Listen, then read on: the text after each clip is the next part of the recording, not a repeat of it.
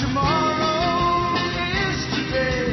The bells may toll for some, but nothing can change the shape of things to come. I'm Dr. Future, your host. I invite you to join me as together we experience a future quake. There are new dreams crowding out old realities. There's revolution sweeping it like a fresh new breeze. Let the old world make believe it's blind and deaf and dumb, but nothing can change the shape of things. Nothing can change the shape of things. Nothing can change the shape of things. Nothing can change the shape of things to come. Welcome to the Future Quake Show. I am Dr. Future. And I am Tom Bionic. And this is a new week, which means a new interview for Future Quake for this week. Indeed. And we have Miss Paula Martin, who is the author of the new book, The Pre-Trib Rapture, Choreographed in the Gospels. Yes. And we're going to talk about recent discoveries of rapture passages in Scripture. Indeed. Well, we should just cut to it. Yeah, I guess we need to get out of here Yeah, quick. We'll come back and talk about more detail, but with no further ado, here is Miss Paula Martin. Ladies and gentlemen, welcome to the Future Quake Show. I am Dr. Future. And I am Tom Bionic. And I want to tell all of our listeners out there to please bear with me. Dr. Future's voice has still not come around quite to what it needs to be, although today I finally had a little bit of a breakthrough and getting a little bit of my voice back. You sound way better than you did this morning. So hopefully it's not as horrible to sound as normal here. Yeah. But one good news I have to report is we have a great guest with us for this week's interview. We have Paula Martin, who is the author of the Pre-Trib Rapture, Choreographed in the Gospels. And we're going to talk this week about the topic of recent discoveries of rapture passages in Scripture. And Mrs. Martin, I just want to tell you it's a pleasure to finally have you on the Future Quake Show. Well, thank you. It's a pleasure to be on. Well, it's the listeners we have, the overwhelming majority of them love topics related to Bible prophecy. They're all extremely well read. They come from a diverse range of opinions, but they all are inquisitive and want to look at unique things that Scripture has to say. So this will be an interesting show for them in that regard, and hopefully you will be a new voice for many of them to get to hear. This interview has been planned for some time, but I wanted to make sure I'd gotten entirely through your book and digested it before we had you on, because I knew there was so much material in there that I needed to be aware of. To start our discussions tonight, could you just tell us a little bit about yourself, as well as some other writings you've published before? Well, I wrote this book about the Pre-Trib Rapture because I discovered that the Pre-Trib scholars denied that Jesus taught the rapture at all. Now, as a brand new Christian, I discovered, it took me about 5 years, but I finally discovered that Jesus taught the rapture, but I didn't understand in totality how he taught it. It really took some 30 years before I discovered the full picture. And Christians today, more and more, are falling away from the idea that the Lord's going to come soon, and a belief in the rapture, much less the pre-trib rapture. Well, Paul, if I can interrupt you just a minute, we just did a story on our news segment, which plays this Friday, that talked about the Pope has now said that the Lord is not coming back anytime soon, and that's not their official policy anymore, and don't worry about it. So it's not just evangelical Christians. We're hearing an about-face from other aspects of the Christian walk saying the same thing. Yeah, he even goes so far as to reinterpret some of the things that Paul says about the Lord's imminent return as really not an actual return, but the nearness of love. This is a recent story from the London Times, so we need to send that over to you, Paul, to take a look at. Yeah, it's the Pope saying that. So I guess we're supposed to take your word instead of the Pope's on this. So okay. Anyway, proceed. Sorry I interrupted you.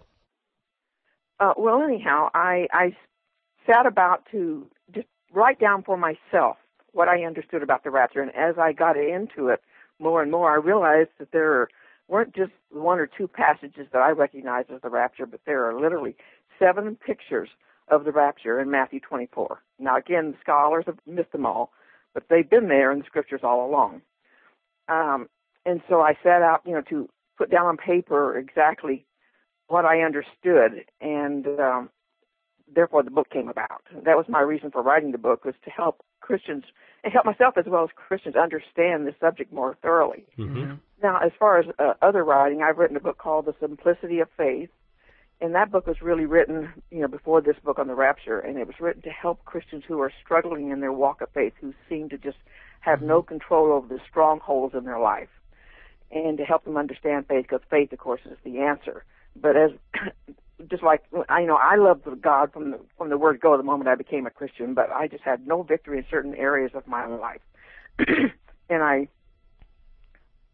thought I understood faith, but the more I walked with God, the more I failed, the more I thought, I don't understand faith at all, And so I literally spent another 20, 25 years just searching the scriptures, trying to understand faith, and that's why I wrote the book, because I know there are a lot of Christians out there who are just as befuddled as I was for so long about, what it means to walk in faith and how to have victory over the flesh. Mm-hmm. Well, Mrs. Future has enjoyed your writing, and she tells me she was particularly blessed by what you had to say in your books. And I'll just note that just reading your style, your narrative style, is a very humble style that you write, but it's just an excellent writing style that I really enjoyed. And I find, even regardless of the topic or subject matter, that you're a very skillful writer.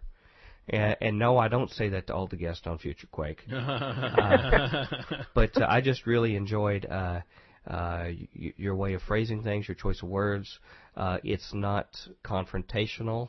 It doesn't intend to, push people around back and forth. It's to offer ideas. And you're very respectful of the ones, the scholars and giants that come before you, whereas you don't feel beholden to have to accept everything they have. You acknowledge what contributions are there, and I think that's very healthy. I really appreciate that. Now, a lot of people may think here you are a multi-book author, but you're probably some professor in a seminary right now, or you've got some kind of environment where you're just churning them out like that.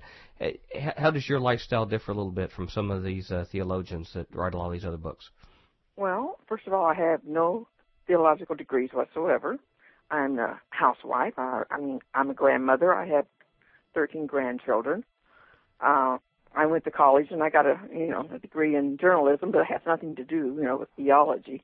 Mm-hmm. And so I have simply been a student of the Word for 35 years. I mean, studying God's Word is my life. Mm-hmm. I love it. Mm-hmm. And so it was only after many, many years of studying that I began to discover, well, wait a minute, they're not seeing the whole picture here, Mm-hmm. And I recognized that the church was getting more and more discouraged, and when we see hard times like we're seeing right now, Christians need to understand that there is going to be a rapture, and it's going to be a pre-trib rapture, and they need that. They need the proof for it, which we've never had. There is no proof up to the writing of my book for the pre-trib, mid-trib, post-trib, pre-rapture, any other position you might take. There is no proof. Mm-hmm. And what my book does is set out the proof for the pre-trib rapture. Okay. All right. Well, I will say, though, although you said you don't have any particular theology degrees or positions right now, your book has been well received by some people who are highly regarded scholars in prophecy, correct? Well, yes. Dr. Reagan in particular. David Reagan from Lion and Lamb Ministries? Right. Mm-hmm. You're right. Yeah, he liked the book and wrote an endorsement for it. But and I did give the book to a passing preacher passing through town not too long ago. I told him, I don't know you from Adam. Mm-hmm. If you'll just read my book, tell me what you think of it. Feel free to tell me anything. I'll just give you the book. So he took the book and he called me back 5 days later. He said it was the best book he's ever read on the pre-trib rapture, bar none. Wow. Wow. That was exciting. Was that Marv Rosenthal you gave it to? No. He's a famous pre-wrather in Georgia. He's a famous pre-wrather, in case those who don't know that. Yeah. Well, that just sounds wonderful. I'm very excited. And I have to tell you, unless I saw incorrectly, when I was just looking online, I looked for some links for you, and there was a ton of links on Google for your book. And one of them was that it appears to be for sale at Lifeway stores. Is that correct? Gee, I don't know. Well, you might want to check. I saw Paula Martin, and I saw the cover of your book for sale at LifewayStores.com. Well, that's wonderful. So, Check it out. You never know where that thing it may be in 100 languages out there, and you don't even know it. Yeah. Well, I'm glad it's in this language because I really enjoyed reading the book. To make sure we're all on the same footing, we've already made some allusions to pre, post, pre-wrath, whatever. A lot of our listeners are very sophisticated in studying this, but then there's some newbies that aren't. To make sure we're on the same footing of understanding, can you explain to our listeners what exactly is the pre-trib theological position within Bible prophecy studies? Yes. Well, the pre-trib simply means we're going to be raptured before the tribulation, pre. Yeah, define the tribulation period. The tribulation is a 7-year period of time in which God is going to judge the Christ-rejecting world. It's also called the time of Jacob's trouble in the Old Testament. Or the 70th week of Daniel. Or the 70th week of Daniel, right. Mm-hmm. And we're going to be raptured before that. We will be at the church, that is. We will be in heaven during the 7-year tribulation period. At the end of the tribulation period, Jesus comes back with his saints, Mm-hmm. And the post-trib position simply says that, no, we don't get raptured until at the end of the tribulation, that the church goes through the tribulation. Right. Mm-hmm. And that's really what I'm dealing with, pre-trib versus post-trib in the book. Okay. I'm not getting into other positions. Right. Okay. But that's the basic idea, is that the church is not going to go through the tribulation. Okay. And what's interesting is that classical pre-trib scholarly work from a lot of people that are pretty famous in prophecy world, like Tommy Ice, people like LaHaye, some of our professors. I've just drawn a blank right now, some ones who you've cited in there as well, who are very famous in this field. They have certain other things that they sort of adopt and somehow have picked up along the way as tends to try to support the position you just stated. And some of them are pretty shocking. You mentioned one right at the beginning of our show is what got you to start to do this, that somehow they picked up this thought that Jesus never taught about the rapture. Mm-hmm. And somehow this supported their case for some reason. Mm. And then some of them are just, to me, pretty radical, and I'm surprised I've not picked up on them. I guess I don't read to the depth in the literature that you do. Some go so far as to say that the Gospels are not to be consulted for Christian doctrine because what Jesus taught was the law and that the Gospels are not for us. Yeah. Some even say that the Gospels should have been stuck in the Old Testament. And then, like Acts on would be a New Testament. Do I have that correctly? And if so, why do they believe these things? And what do you think about it? Because they assume that during Jesus' ministry, the world was still under the dispensation of the law. And therefore, everything he taught was under the law. And he did come to Israel, who was under the law. What they don't recognize is that Jesus himself says several different times that when John the Baptist came, that was the end of the law and the prophets, and that's very important. Now, the Jews were still under their covenant of the law, and that was not, done away with until the cross. So you have a transition period between the time Jesus began his ministry and his death on the cross, in which we are not in any specific dispensation. And therefore, Paul, I want to make sure you make clear what they believe, because I'm going to ask you about what you propose about the dispensation and covenants and how you resolve some of this. And I thought it was very enlightening what you came up with. But tell us right now, just and maybe you were, but I want to make sure we're clear, just what they believe, the typical teaching right now about the change of covenants and the change of dispensations, when that occurs. Nobody that I know of really goes into that depth. That is my analysis of what they're doing. Huh, okay. They don't say now, Jesus, we're still under the dispensation of the law. I've just never heard anybody say that. But what they do is they don't recognize that the dispensation of the law ended back at the beginning of Jesus' ministry. They all say it ended at the cross. It's just as the covenant of the law ended at the cross. Huh. So it's almost heretical. Yeah, well, you can see how. Well, I can understand that because I thought that for many years myself. Because if you haven't thought it through, or if you haven't picked up on what Jesus said when he said that John the Baptist was the end to the law and the prophets, well, then you just assume that. But even when I was a non-Christian, when I wasn't aware of this whole idea of dispensation, I just read the scriptures and the Gospels and paid attention to who Jesus was saying what to. Mm-hmm.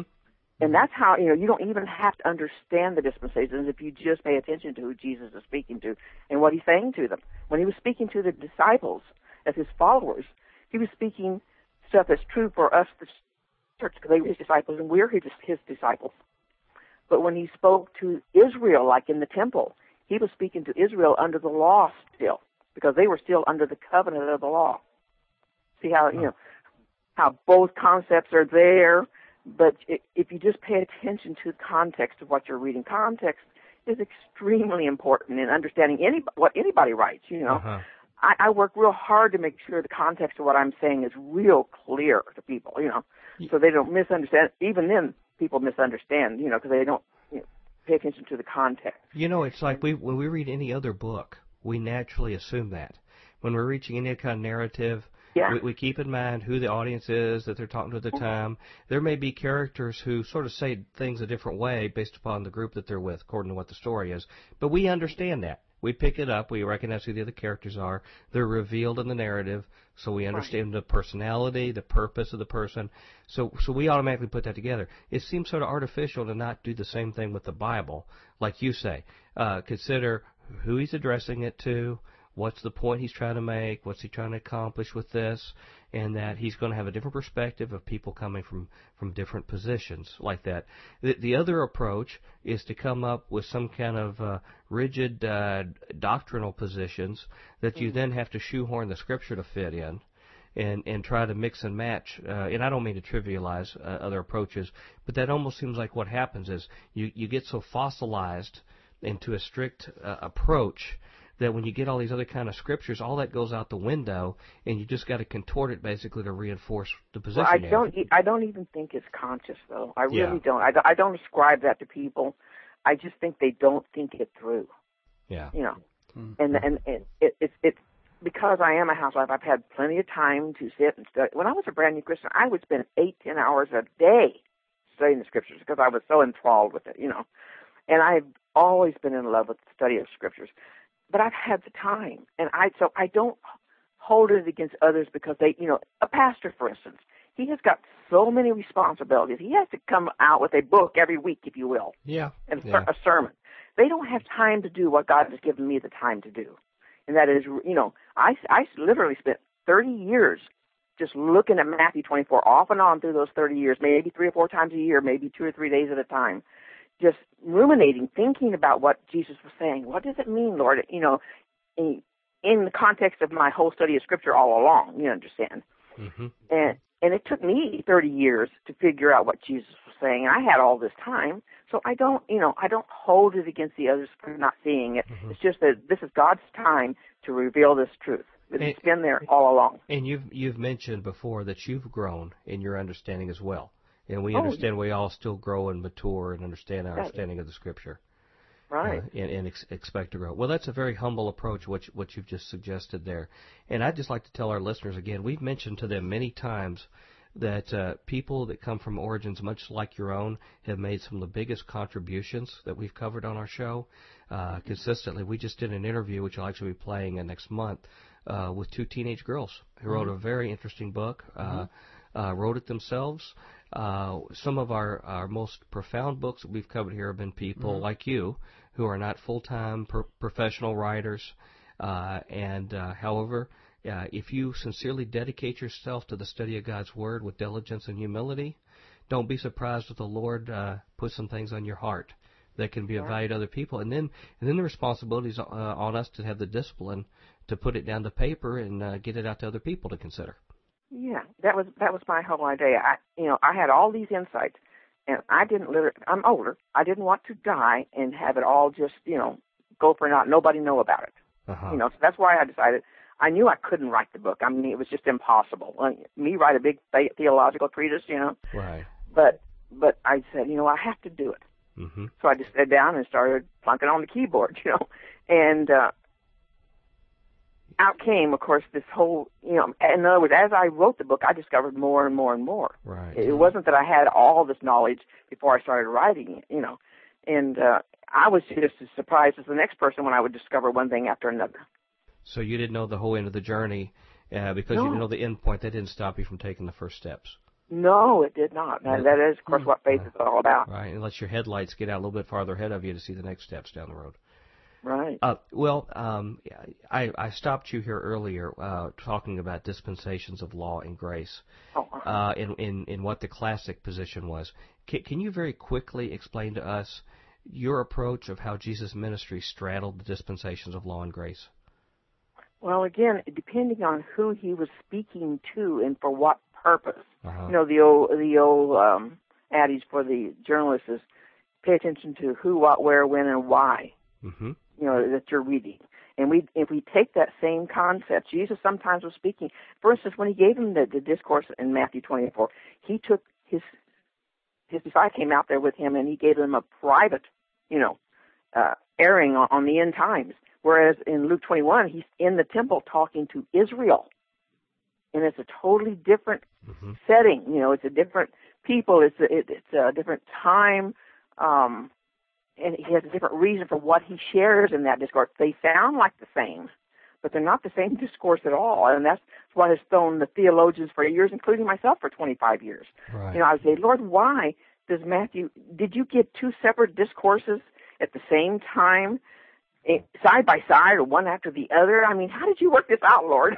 Well, I want to talk about that further. If I could put it in a nutshell what I'm getting at, if I understood this from your book, many people try to make the change of dispensations and the change of covenants as coincident at the cross, whereas, if I understood you correctly, the new dispensation, or basically dispensing of knowledge about God and His desire for us, began with Jesus' ministry, or maybe even just with John through to Jesus, transition to Jesus, whereas the covenants, the official covenant of being right with God, changed at the cross, where when He completed the atoning sacrifice, now that the blood was on the mercy seat, we suddenly had a new covenant by which to find ourselves right with God. Right. However, it was revealed at the onset of it. In fact, He preached of the kingdom of God. He preached this message much earlier. So it seems like to me, just that simple point you make resolves a lot of weird positions that theologians can get in about saying, for example, that the Sermon on the Mount would not be applicable to Christians. When obviously he's talking about principles of the kingdom. If it was a covenant that was going to be finished in a couple of years, why would he waste 3 years of his time teaching for a covenant that was being shut? It makes really no sense. Well, again, the Sermon on the Mount, he was trying to show Israel, and his disciples as well, that God's law, God's requirements are beyond man. And they were interpreting the law so that they could keep it.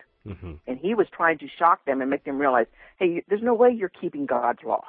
So he laid on them God's absolute requirements. That's what the Sermon on the Mount is. Be ye perfect as your Father in heaven is perfect. That should make anybody drop to their knees. That's right. Yeah. If we ever need to know that we relied on Jesus' blood, that would certainly be it right there. Absolutely. So that, and they just don't because they don't recognize these. They don't put these truths together. The fact that Jesus again he's in a time of transition between the two dispensations, and he's talking to Israel in that case, trying to show them how utterly they fail the law, the true intent of God's law. And ultimately we're going to keep that law, in the kingdom age, in the 1,000-year reign of Christ, and for eternity. We're going to live that out. Well, in our hearts. But it's meant to make us recognize what sinners we are. Right. Today. All right. And so it is for the church for that reason. All right, we're back at the Future Quake Show with Dr. Future. And Tom Bionic. And that was our first segment. We started right out of the gate. Sometimes it takes a little while to get going. Yeah, we jumped right into it. I like guests like that. They're in it, they're on the horse. Yeah. And she doesn't do a lot of these interviews, if any. So yeah. I was impressed with her ability to jump right in. We didn't spend a lot of time spooling up. One of the things that just really caught me was she points out in her book, and we talked about some of the extreme positions that the historical, strict pre-trib theology, not what I consider essential for being a pre-tribber, but just what they sort of come along with the fact they're that willing to throw out other things in the Bible. Jesus didn't teach for the church. Yeah, that's that was irrelevant for the church. That's awfully crazy in my book. It's like, well, why are we Christians if we're not followers of Christ and disciples of His teaching? Shouldn't we be Paulists or something? Or Cephas or Apollos. Or, Yeah. Some of them said, I am of Jesus, which Obviously, they must have been wrong under this belief. Yeah. Oh, I see what you're saying. Yeah. So, I mean, to me, that is something to learn for all of us about when you get so tied in to a certain doctrinal structure that you start having to throw a lot of stuff overboard, and you suddenly start realizing how crazy it can get. You're kind of like eating White Castle. And you know, I said that just to make the face. It's like that song, "What the World Needs Now is White Castle, Sweet White Castle." Yeah, I'm pretty sure that's not how that song goes. I'd like to give the world a White Castle. Yeah. Keep it company. Well, folks. Well, I guess we better bring Merv in. Yeah, I was going to say, we need Merv right now. Speaking of bringing us company, Merv, come in and tell our listeners how they can contact Future Quake. Future Quake radio broadcasts are archived at www.futurequake.com, suitable for downloading or streaming, as well as other show information. Email Dr. Future and Tom Bionic at drfuture@futurequake.com. That's DRFUTURE at futurequake.com. Tell us your name, city, and radio station or internet, and if we can use your name on air. Comments on the show's topics or guests, or suggestions for future show topics or guests are most welcome. Dr. Future and Tom will discuss selected emails each week during the radio broadcast. Okay. Well, that was it. All right. Well, I think we ought to just better get out of here. What do you think? We have some great segments coming up the rest of the week. Stay I think tuned it'll for be the rest of the week, folks. Interesting food for thought. We'd like to hear back your comments on what you think about it. But until then, we're going to go. Tomorrow will be the next segment interview. Yes. And until then, we hope your future is very, very bright. Have a great day. Sayonara. Join us next time as we dare to experience another aftershock of a future quake.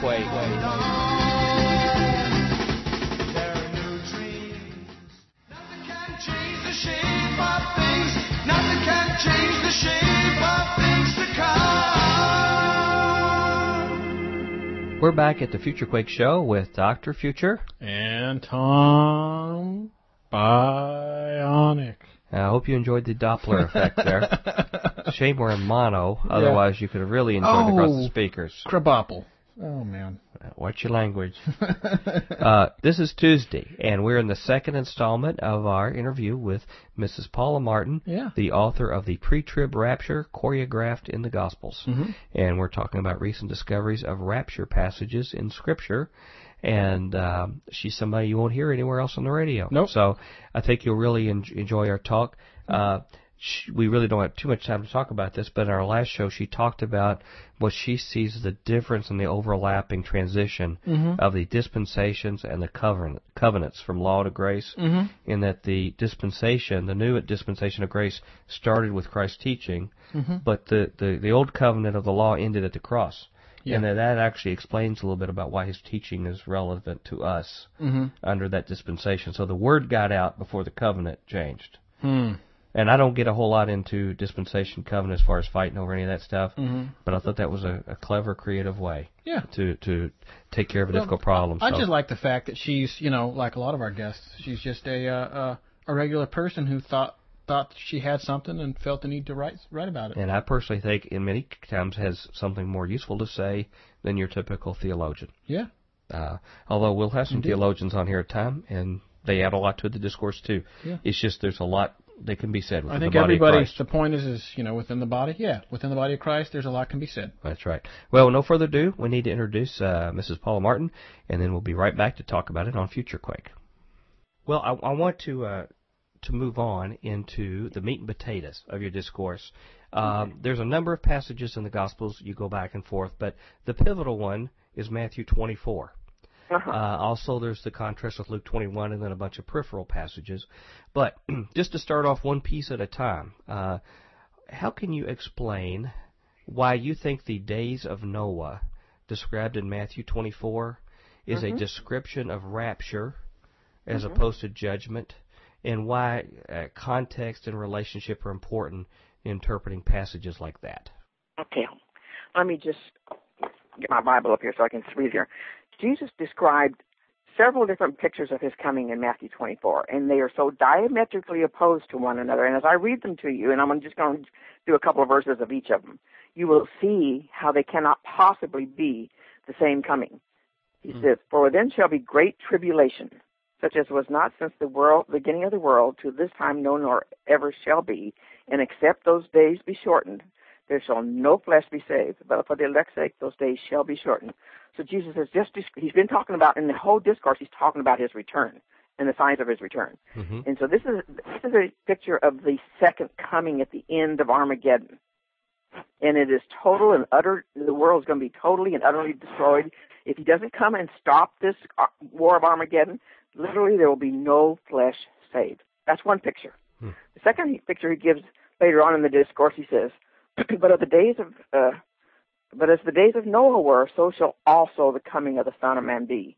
For as in the days that were before the flood, they were eating, drinking, marrying, and giving in marriage, until the days that Noah entered into the ark, and knew not until the flood came and took them all away, so shall also the coming of the Son of Man be. So what he's done here is described a day of his coming that is totally opposite of the Armageddon coming. This life is going to be going on as usual. This has to be the rapture. And therein you see the rapture in Matthew 24. Now he goes on to give more pictures, 7 in total, in this discourse, which the scholars don't recognize and teachers don't recognize. But this is the first one. This establishes the fact that he's talking about 2 separate comings. One, life as usual, where there's marrying and giving marriage. That can't possibly be happening during, at the time when man is calling for rocks to fall on them, when they want to die, when the whole world has been disrupted. So basically it sounds like good times when this happens. Yeah, normal times. And what happens is consistent. The shock of it is like when we hear passages about him coming as a thief in the night, when you least expect it. So it's an environment where people aren't expecting anything, a big change, until he comes up. During the tribulation, people are going to know they're in the tribulation at that point. They're going to literally be able to count down the days till the coming of the Lord. It won't be like a thief in the night then.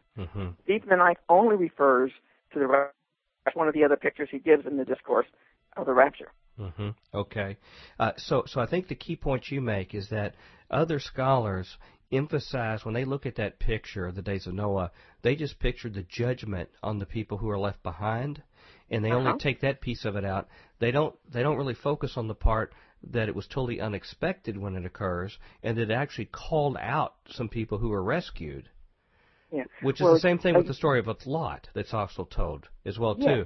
So you focus on the fact that, it comes unexpectedly, and 2, that there's a rescue of God's people, whereas other people just focus on the event after that, which is the ensuing judgment afterwards. Well, again, I'm focusing mainly on the fact that, here's what happens. The scholars get to reading and writing about Noah's day, and the moment they get to with that first verse, where is it? But as the days of Noah were, so shall also the coming of the Son of Man be. They stop in their sermons. They go back to Genesis 6 and talk about how evil the days were. And then 20 or 30 minutes later, they come back to Matthew 24. They read the next verse as if it's, it has no influence on what Jesus has just said, and they go on. And therefore, they miss it. I can't tell you how many times I've listened to pastors just sitting, whether they're on TV or in a church or wherever. They all do the same thing. They're so zeroed in on the evilness of Noah's day that they forget to pay attention to what Jesus said about Noah's day, the aspect Jesus was referring to, not what we normally think of as Noah's day, And because of it, they miss the picture. That scenario you described is probably not uncommon, and I bet you're just scratching the surface of the theological topics where that happens to. People get into a rut. You pick certain set commentaries off the shelf when you're preparing a sermon, and that's the normal way of thinking. In fact, it's not just pastors. We don't even pick on them. What about academics? They're afraid many times to rock the boat. They're afraid to say what if, and I'll be honest with you. There have been certain Christian prophecy scholars in this field. I have been underwhelmed in their ability to have an open mind and to look at Scripture a different way. They almost feel a sense they have to defend the status quo, regardless of what point you make in Scripture. And I don't see any purpose for that. Yeah, I wrote a pastor about these passages one time, and I got back an answer from the pastor saying, not the pastor, his assistant, saying, well, we'll take the scholar's word for it.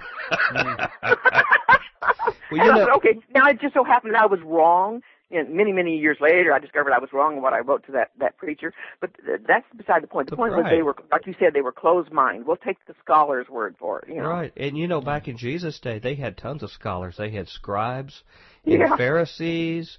And they missed him, didn't they? They told everybody to rely on him. Of course, it took some wise men from another country to recognize him in the time of the visitation. Yeah, and some fishermen. But they couldn't even calculate the 69 weeks of Daniel to figure out the time of his appearing on Palm Sunday. So I wish we would learn from those backgrounds.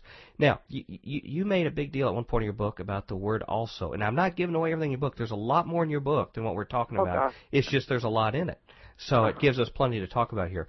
But you talk a little bit about this little word also in Matthew 24. Why do you make a big deal about it? Why is it so important? Only because it was my first clue to seeing other pictures of the rapture that I hadn't seen before. In other words, Jesus was saying, in his discourse, he's giving you pictures of his coming, and some of them are of the second coming, but he's also giving you pictures of his rapture coming.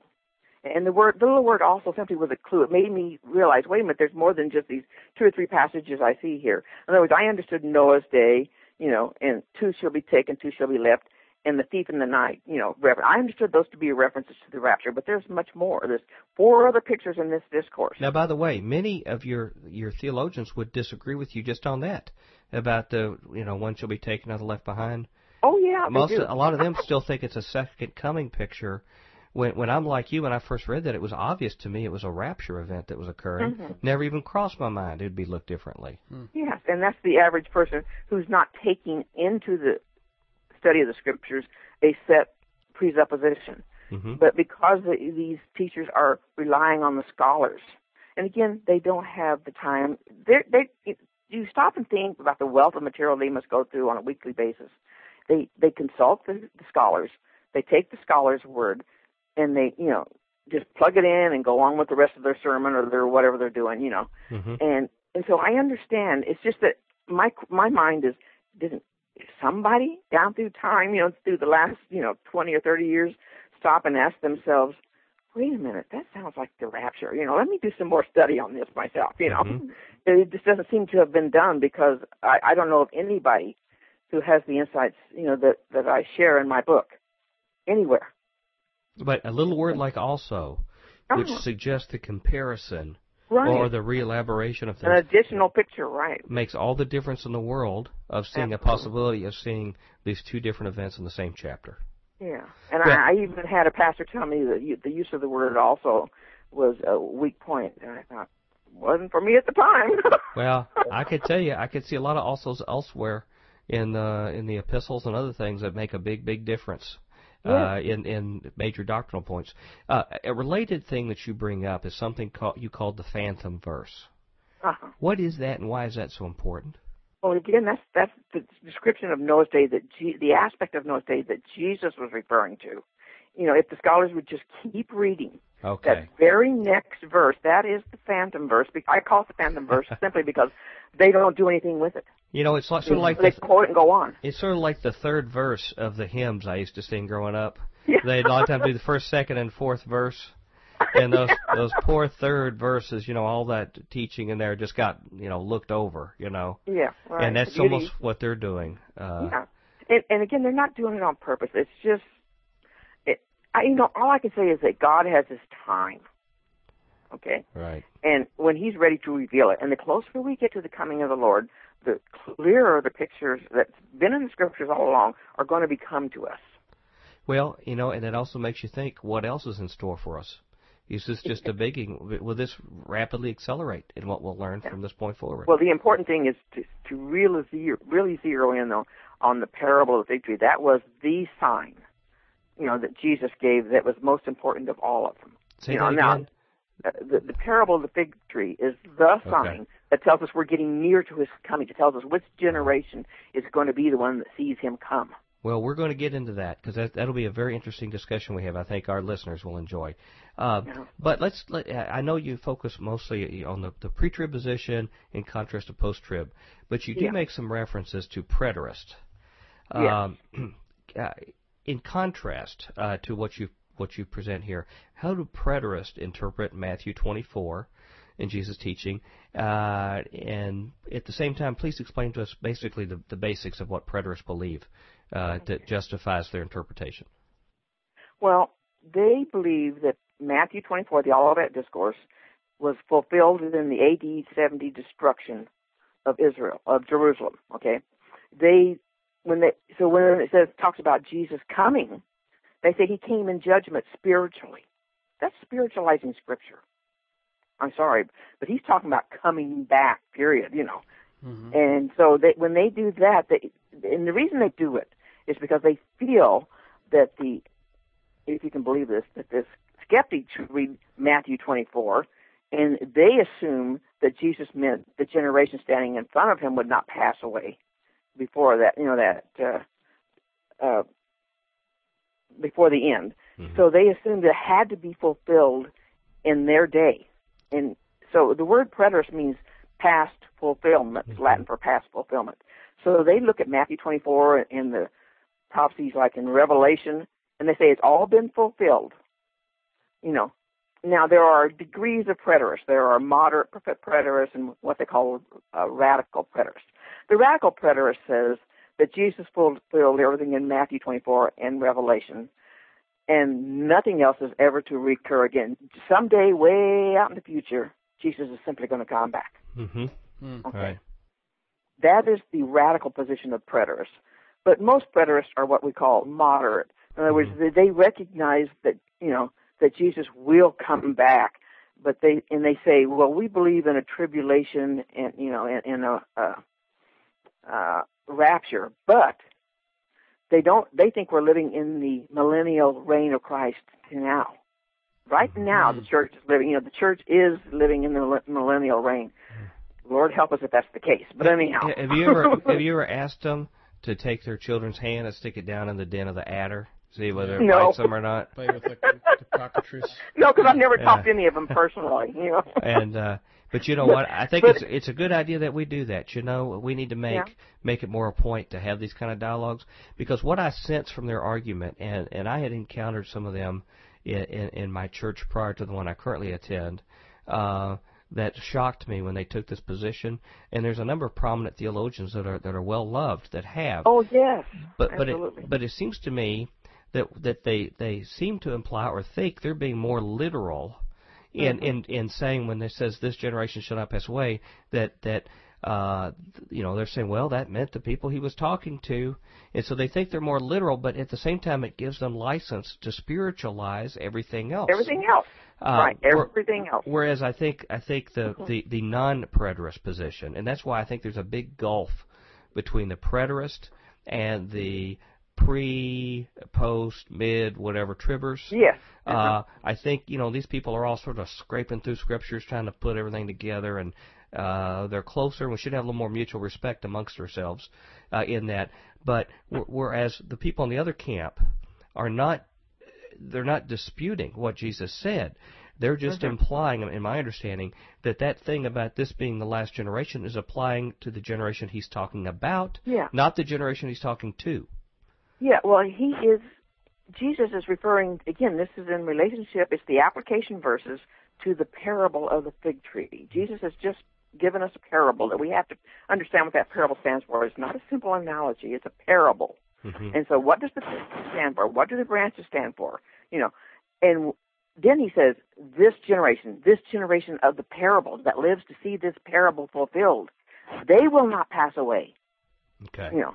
Before the Lord comes. I want to talk about the fig tree here in just a few minutes, but I want to know if you could just quickly give us a comparison. If you could just do a concise summary of the commonalities and the differences between Matthew 24, which is our major passage in Scripture, and Luke 21, which a lot of people assume was given at the same time, and that they're identical events, the identical actual speeches that were given, just from two different perceptions, and that's a very common belief. Yes. You show difference. Can you tell us what is common about them and what is different about them that led you to believe otherwise? Okay.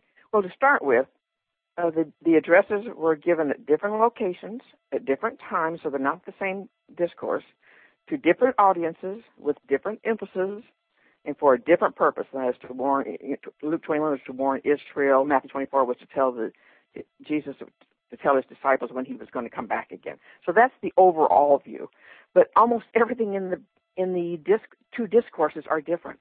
I mean, the language of the parable is altogether different in Luke 21 when he's talking to Israel as opposed to when he's talking to his disciples in Matthew 24. To give you an example, he says, "Now learn a parable of the fig tree." He says that to his disciples. But to Israel, he says, "Now learn a parable of the fig tree and all the trees." In other words, all the nations. And he goes on, the language is so explicit. Let me turn to it just real fast and read it to you because it's so, so poignant here. It says, "Behold the fig tree and all the trees, when they now shoot forth, you see, know of your own selves, that summer is now near." So you also know when you see these things come to pass, know that the kingdom of God is near at hand. He's speaking in that parable to the people in the tribulation, be they Jews or Gentiles, people who are actually seeing what's going on in the earth. It includes the whole earth, in other words, not just Israel. The fig tree is emblematic of Israel, but all the trees included in the parable. Now, he changed it just that much, makes it, he's talking about the whole world because it's not just Israel who's going to go through the tribulation, and it's not just the Gentiles. So that's just one example, but there's so many. For instance, in Luke 21, he doesn't give us any one of those 7 pictures of the rapture whatsoever. He never touches on the rapture in Luke 21. Mm-hmm. Now, it seemed like something doesn't have the abomination of desolation, even. Right. Well, something that just jumped out at me that really doesn't get anything, maybe you alluded to this and I missed it, but it doesn't get into any of the theological issues or even the content.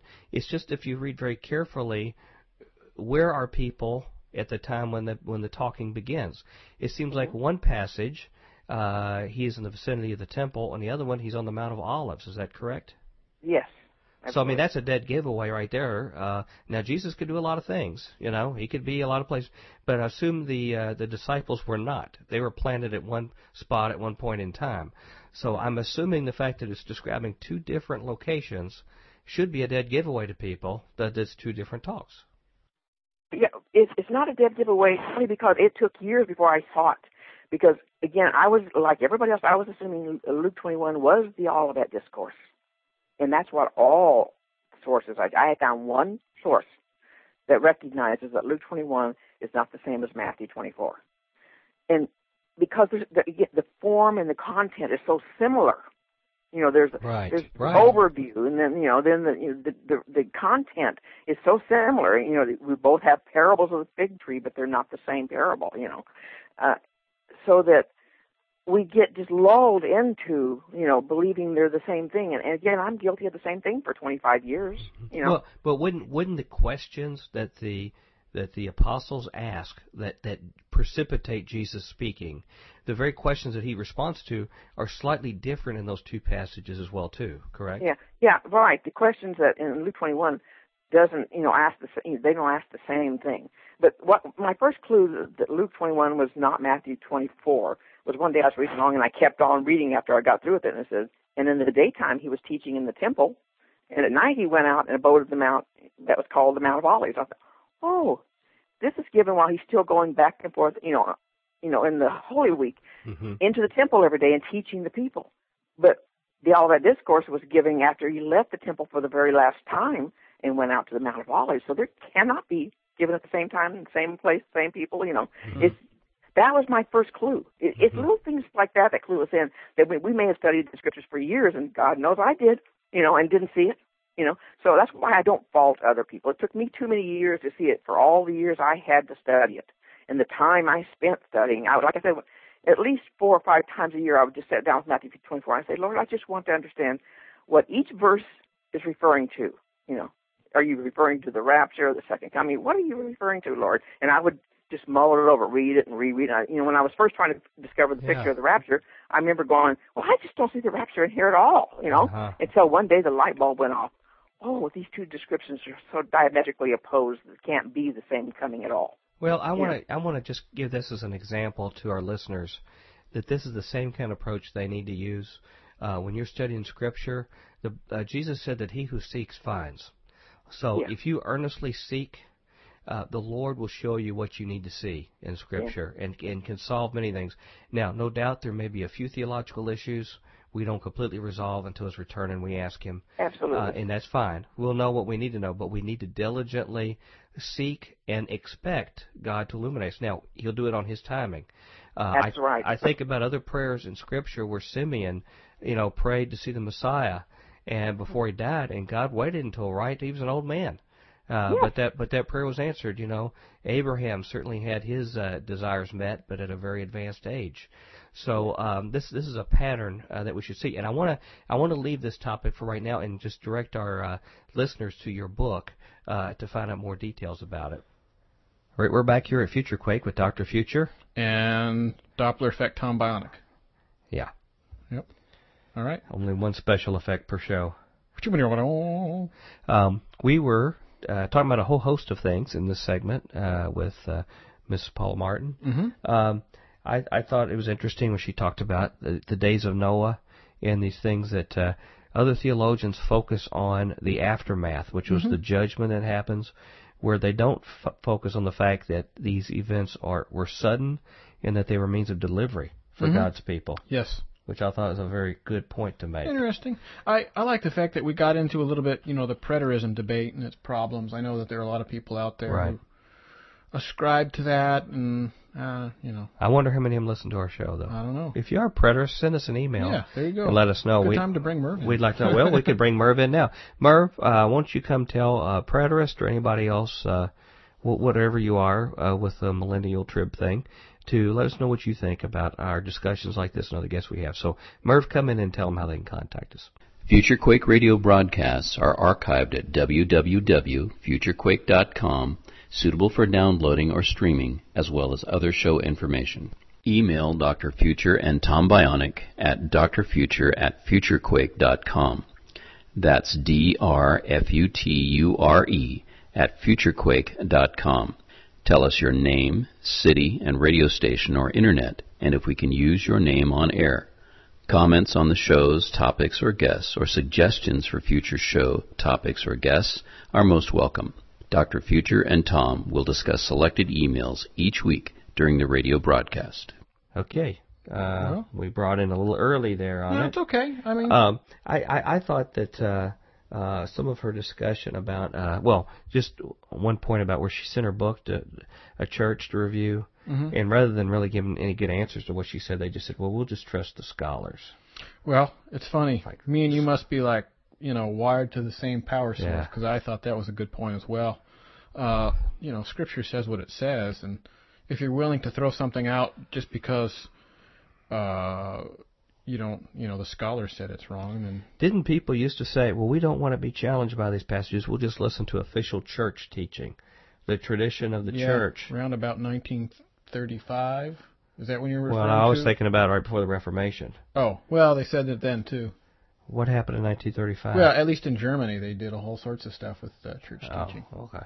I didn't know 35 was a turning point year. Well, I think 33 was the real turning point, but I was trying to set it late enough so that, Got it. Anyway, we should probably get out of here. That's sort of like I guess we are late. Yeah, we're way late. Ladies and gentlemen, sorry about that. We got to go. Until then, we hope your future is very bright. Bye. Join us next time as we dare to experience another aftershock of a future quake.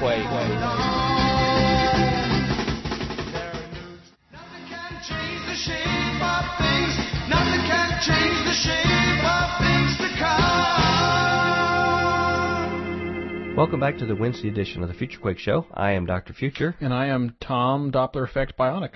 Oh boy, you're sticking with that this week, huh? I feel like we should be like the Simpsons and each week have a little bit different way that we introduce ourselves. Like we jump in the seat and we have our bodies break up or something. Yeah, it's a little bit more difficult to do on radio, but radio doesn't communicate quite as well. Yeah. Well, we're talking this week to Paula Martin, who is the author of the Pre-Trib Rapture, Choreographed in the Gospels, and we're talking about recent discoveries of rapture passages in the Bible, or in Scripture, by her. And she, like you said at the end of yesterday's show, talked a lot about how preterists look at things differently, but then she talked about the parallels between Matthew 24 and Luke 21. She spends a lot of time in her book about that, and how she believes they're actually different discourses. Now, most of your Bible teachers will all say, because there's a lot of similar content in them, that they must be the same one. Yeah. But if you look carefully, now, I don't have my Bible here in front of me, so I may speak out of turn, but I think it's pretty explicit that one says he's in the vicinity of the temple, and the other one says he's on the Mount of Olives. That's pretty... I think it's pretty clear that she may be onto something there at the very least. And I've heard a few... In fact, I've even remember hearing Robert Hyde telling me personally one time, making that same point. Yeah, although he came to some different opinions about, the significance of some of the details. But the fact that those were two different passages, and he had mentioned to me that, basically hardly anybody notices that. Mm-hmm. So there's a lot of things like that. Like the rising of the dead in when Jesus put in the tomb and dies and all that. The dead are raised. Yeah. Come into Jerusalem and present themselves. Yeah, like that's right. Like David Lowe talks about. Everybody just brushes over that like la la la la. Yeah. Dead people are walking around. There's dead people walking around. That's kind of a big deal. What happened? Everybody saw them. What happened to them? Where are they going? Well, we got to get into the interview here, and we'll be right back to wrap up this next segment's discussion on Future Quake. I'd like to switch gears a little bit and just ask you some questions about some specific topics you have that I thought it'd be worthwhile to explore the merits of it, maybe do some challenges of it, and have some good rigorous discussion about them, and probably some of the kind of questions that some of our listeners might have, and I think this will be very useful for our listeners. In pages 86 and 87 of your book, you mention, and I know I've seen this in other prophecy books as well, that the Old Testament saints and possibly other saints resurrect at the end of the tribulation period. Except in again, you're going to give me a little bit more details about things, I'm sure, than what I've thought about here. But if I just take 1 Thessalonians 4, for example, it says that the dead in Christ shall rise first, of which, if anyone is raised and resurrected, they're going to be the ones who raise in Christ, in my opinion, because Christ is the one in which we count on to raise all of us. Can you explain how these two positions harmonize, what's said in 1 Thessalonians and your position about them waiting to the end of the tribulation period? Okay. Well, now, again, the dead in Christ is a Pauline phrase that refers to the church. We all understand that. And so when he says the dead in Christ, that is definitely speaking of the rapture of the church. But when I talk about the other saints being raptured, I'm not dogmatic about, exactly, but let me just read you what Matthew 24 says here. Jesus is, after he's given, some of the signs, he talks about the end of, of the tribulation where the stars fall from heaven, and so forth. Then he goes on, and he shall send forth his angels with a great sound, with a trumpet, and shall gather together his elect from the four winds from one end of heaven to the other. And the post-tribbers think that that's referring to the rapture at that point. It's not. He's coming back. It's referring to all the dead in the grave. I believe the Old Testament saints are raptured at this point. Or they're not raptured because they don't go to heaven, but they are resurrected at this point. Are there other passages that elaborate on that further that you know of? No, that's why I say I'm not dogmatic about it in the book. I mean, I flat out say I'm not dogmatic. I just believe, what I do know is that it has to include those who died during the tribulation. They must be resurrected. They're not raptured, but they are resurrected. Because those who have faith in Christ. Huh? Those who have faith in Christ, who come to faith, who come to faith in Christ during the tribulation. Most of them will have to die for their faith. There'll be a few survive it. But the Old Testament saints must be raised some point and resurrected to go into the millennial reign, right? Okay. Because Jesus promised Israel, that kingdom, and plus all the other believers from Adam on, Okay. And then we the church come back with Jesus having already been raptured, and then the people who died during the tribulation who were believers, they also must be resurrected to go into the millennial reign. So that, I believe that's what Matthew 24:31 is saying. He's talking about, those two groups of people being resurrected so they, can then go into the millennial reign of Christ. Okay. So then the rapture, and then what we sometimes surmise to be the marriage supper of the Lamb, the period of time where we're with Him while literally all hell is breaking loose on earth here. Yes. That is reserved for believers that are part of the bride of Christ during the church age. Yeah, that's our promise as opposed to the millennial reign is the promise to Israel that that David will sit on his throne. The son of David will sit on the throne. That part is for Israel. That's their reward, if you will. Our reward is to go to heaven for the 7 years. Well, one way we'll find out, Paula, is when the rapture happens, we'll look around. Yeah. Keep an eye out for, I don't know, Nicodemus, or I guess not Nicodemus, but look at some Old Testament guys, Elisha or somebody. Look to see. I do. That's why I'm not dogmatic. I'm not saying they will not be there. Right. But if nobody else is resurrected at that point, the people who died in the tribulation will be. I'm afraid some people are so dogmatic in their belief that if they see certain people in heaven or certain things play out, I don't think they're going to want to play along. I think that won't be the case at that point. I think we're all going to bend our knees to the truth. You think we'll all be a little more flexible once that time comes? Yeah. I sure hope so. Yeah. Because we certainly aren't that way with each other right now for the most part. And I think that's really something that we ought to do, more of in general, is just be kind to people who have slightly differing positions of theology on. I know that I get stuck in different ideas from time to time and kind of look down my nose on somebody. I really shouldn't do that. But you know what always happens with me? Every time I do that, in time I end up adopting a lot of times what they think. Yeah. The very people who I disagreed with, I move around. The Christian that can't change their mind is not much of a humble person, are they? That's exactly right. You have to let the Scriptures convict you when you're wrong. Yeah. Well, I've had to change my mind many times. Well, some people think that means it's being double-minded or not knowing you believe or wishy-washy. No, but there's a difference between using the Scriptures as a compass to point the way of truth, and then using the way of truth and the Scriptures to back up whatever your preconceived idea of how something should work. Right. And I'll just give one example of Scripture. St. Peter, who was certainly one of the closest to Christ, certainly in understanding. He didn't understand, nor did anyone else, about the plan for Gentiles in the kingdom, and the Lord had to teach him a lesson in a vision, in the experience with Cornelius, and he did an about-face. Based upon learning, even though he had spent all that time walking with Christ, spending time learning, teaching, being one of the heads of the church in Jerusalem, he was still teachable to learn new things. And I think that's a lesson for all of us. That's the joy of our life, is it not? Well, if we make it that way, should be. And you know what, we can enjoy each other as we ask these questions, go back and have our iron sharpen iron. In trying to figure out these things, and again, not get so dogmatic that we're willing to go up in arms over things, but keep encouraging each other to focus on Scripture as our answer. All you can do is put forth your ideas, and the people that are open to them will then be comforted by them. Yeah. If a person is not open to it, well, it's not a doctrine about your salvation. Right. Okay. Exactly. So if a person's not open to it, that's their decision. My role is simply to put forth what God has given me to those who have ears to hear it. Mm-hmm. Right. Mm-hmm.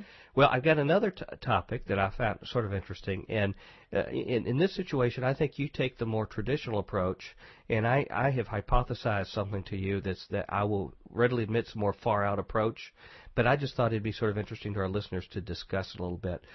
You've mentioned several times about the fig tree and the importance of it. Teaching in Matthew 24, being a representative of Israel. Now, most of your major prophecy teachers would agree with that. Or ones that are well known would do that. And in fact, it's become so critical these days because it's a historical line in the sand of the modern era, particularly the understanding that the return of modern-day Israel was a fulfillment of that passage. Of that budding, and that's what really energized modern prophetic teaching and influences a lot of thinking based on that premise. Is built on that. So there's a long list of support as far as common thinking, and you show, for example, another reason in your context what's important. But just in our normal way we do things here on the show, we like to test some things sometime and discuss it. And I mentioned to you in a little note that it always seemed to me that olive tree was a little bit more consistent model for Israel, and in fact the one that Paul uses is very, very explicit. He talks about them being the olive tree and us being grafted onto it, being Gentiles in the church. But some of the things I found in my research of the fig tree And again, I don't know anything sufficient to make any kind of major doctrine on it, but I found them intriguing because the one thing I was concerned about with us being so certain about the connection of the fig tree to Israel is that the fact that Jesus curses the fig tree and says that it will never bear fruit again, because I would hate for people to think that if that represents the entire nation of Israel, that the entire nation of Israel and who they are has been permanently cursed, they'll never bear fruit, and they're going to die, because I think that would give ammunition to replacement theologians who believe that God is totally through with Israel. No matter what you think about the current Israel we have, there's still an issue that God has a future plan in Scripture for their redemption when their Messiah is finally recognized and they call out to Him. So I fear sometimes that they will use this as ammunition to say that all the promises of Israel are now directed to the church because he cursed this fig tree. Now, well, people misuse the Scripture all the time, and just because they misuse it shouldn't keep us from exegeting it the way we believe the Scriptures are teaching it. Right. Now, when Jesus cursed that fig tree, he was acting out the parable. He see, the last trip back to Jerusalem, he gave them a parable of the fig tree. Forget right now about the fact that the Old Testament sees Israel as the fig tree, all right? Mm-hmm. We're just going to look at what Jesus said. He was on his way back to Jerusalem for the last time, and he spoke this parable, saying, a certain man had a fig tree and planted it in his vineyard, and he came and sought fruit on it and found none. Then said he unto the dresser, now this is a parable of his vineyard. Behold, these 3 years I came seeking fruit on the fig tree. When in his ministry he came to Israel seeking, for them to accept him as their, Messiah, and he didn't. They didn't. And I have found none. Cut it down, why cumbereth it the ground? And so this is a type of, he's saying in this parable here that Israel is his fig tree, and he's come to them for 3 years, and they have not accepted him as their Messiah. Now he goes on later on, on his trip to Jerusalem, and when he gets to Jerusalem, he curses a fig tree. Now he curses a literal physical tree, so it's the literal physical tree of which men will never, ever eat of again. But as far as the nation Israel, he's cursing, the fact that they have not accepted him as their Messiah. They had all the reason in the world in the Old Testament prophecies to know the day, and the hour. And by the way, God holds us accountable as the church, to know his timing for the rapture as well. His times timing for the church times as well. and the seasons. Mm-hmm. Yes, you bet. Right. We don't know the day or the hour specifically, but we know when we're getting close. And this parable of the fig tree is that sign that tells us we are the generation we're getting real close to his coming. So if I understand you correctly, I think you mentioned in your book that if something represents something else or described to mean something else figuratively, in one parable, your understanding or presumption is that it will stay the same in other parables that are told. It's a way to come out of it. That's what Jesus said. Whereas when he cursed the fig tree that died, it was not a parable per se. It was a real life event that happened. Yeah, he was acting out the parable. So in that case, what would you say the fig tree represented in the real life event? It still represented Israel, but when he said no man shall eat of it, he was referring to the physical tree. It dried up from the roots, and it would never again bear fruit, and man would never eat from that fruit tree again, that specific fruit tree. But the act of cursing it was his statement against Israel for not accepting him as their Messiah. Okay. Yeah. But as far as parables are concerned, he said, after he had gotten through giving them, some parables, Jesus said, but know ye not this parable? And how shall you know all parables? In other words, all the parables, when you use figurative language in them, when you use like the field, the world in his parables all meant the field. Meant the world. Right. And so expositional constancy requires. That's what Jesus is saying here, that in all the parables, the figure of speech that's used represents the same thing. So when the fig tree represented Israel, when he said, "I've come to you for 3 years," well, then the next parable that uses the fig tree is also Israel. Well, that, and again, what you've shared, basically showing the difference in the real life and the parable side very interesting, and certainly very well may be the scenario.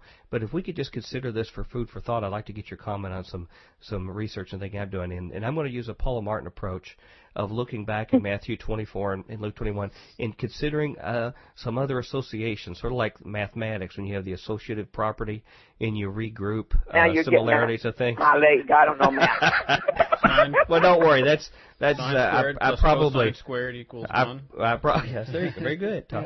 I probably misused that term anyway. But going back and looking at just one example in both Matthew 24 and Luke 21, when the fig tree parable is told, just a couple verses prior to that, it talks about frightening signs in the heaven, seeing the host of heaven shaken and falling to earth. And we understand host of heavens to be beings, in my understanding. It's almost identical to the description in Revelation where it says the stars in heaven fall to earth like figs falling from a fig tree. If you go back to Isaiah 34, which I just recently discovered is an almost verbatim passage to these other passages, it also talks about these heavenly hosts being there and the powers in heaven being shaken, and that they would also fall like figs from a fig tree. Again, that's not a parable. Okay, it is a simile, and there's a world of difference between the two. When you say something is like something else, now you do not have that rule that says that, in a parable, in a metaphor, if it means this one time, then it means the same thing the next time. And so you can use a simile. A simile is when you say something is like something else, but you use the word as or like. Now it's not following the rule of a parable. Oh yeah, and I admit that it's not described in the context of a parable, but it's inconsistent in the passages where it talks about the heavenly host falling from earth in the last days and the association with figs and falling like the breeze falling the early figs of the fig tree. And a little research I did about what was thought about figs as far as like what they pictured them metaphorically to be back then. I found out that the Jews, ancient Jews, believed that the tree of knowledge of good and evil may have in fact been a fig tree. We just automatically assume it's an apple or something like that. And that's one reason why it's thought that they actually used fig leaves to cover up after they had this contact. And if you look at the Hebrew words, if you look at the word for fig and the word for lust, or basically sexual activity, the words are basically the same except for a few little 2-dot accent marks that are marked other. Well, they can make a whole lot of difference. Well, I know. I'm not trivializing that. I'm just saying that we find commonality a lot of times in these passages that there's a similarity, that they have an association even in the way they chose these words for their language themselves and how they wrote it down. And in fact, it even became such a thing in the ancient world, and this is something I just learned, that back from ancient times in the Middle East, they had a little hand signal that was called the fig hand signal that related to sexual misbehavior. And I know from talking to you before that you don't buy into the Genesis chapter 6 as far as angelic beings coming down, the B'nai Elohim. We talk about that to some bit on our show, and most of the reasons why most of our authors have supported that is because the term B'nai Elohim used elsewhere in the Old Testament always refers to heavenly host. And in fact, it even passages like Psalm 81, I believe, 82, actually talk about God judging these B'nai Elohim because of their mismanagement of earth and the fact in the Old Testament. Condemning them to die like men. And it talks about that the number of the nations was ordered according to the number of the sons of God, or the B'nai Elohim. There's a number of other passages in there that they support why B'nai Elohim has to be these creatures. The ancient world belief as well as their belief of the flood, also believe that this event happened and was part of the terrible wickedness that we hear that caused the flood. So if that were true, and I'm saying as a hypothesis that would give maybe even a little bit more support for it. And a little ironic historical note is even Michelangelo painted the tree in the garden as a fig tree in the Sistine Chapel, although the Pope didn't know it. Interesting. He did a number of other things in there too that were a little more ribald, but these ideas have been around for a long time, obviously, huh? Right. Right.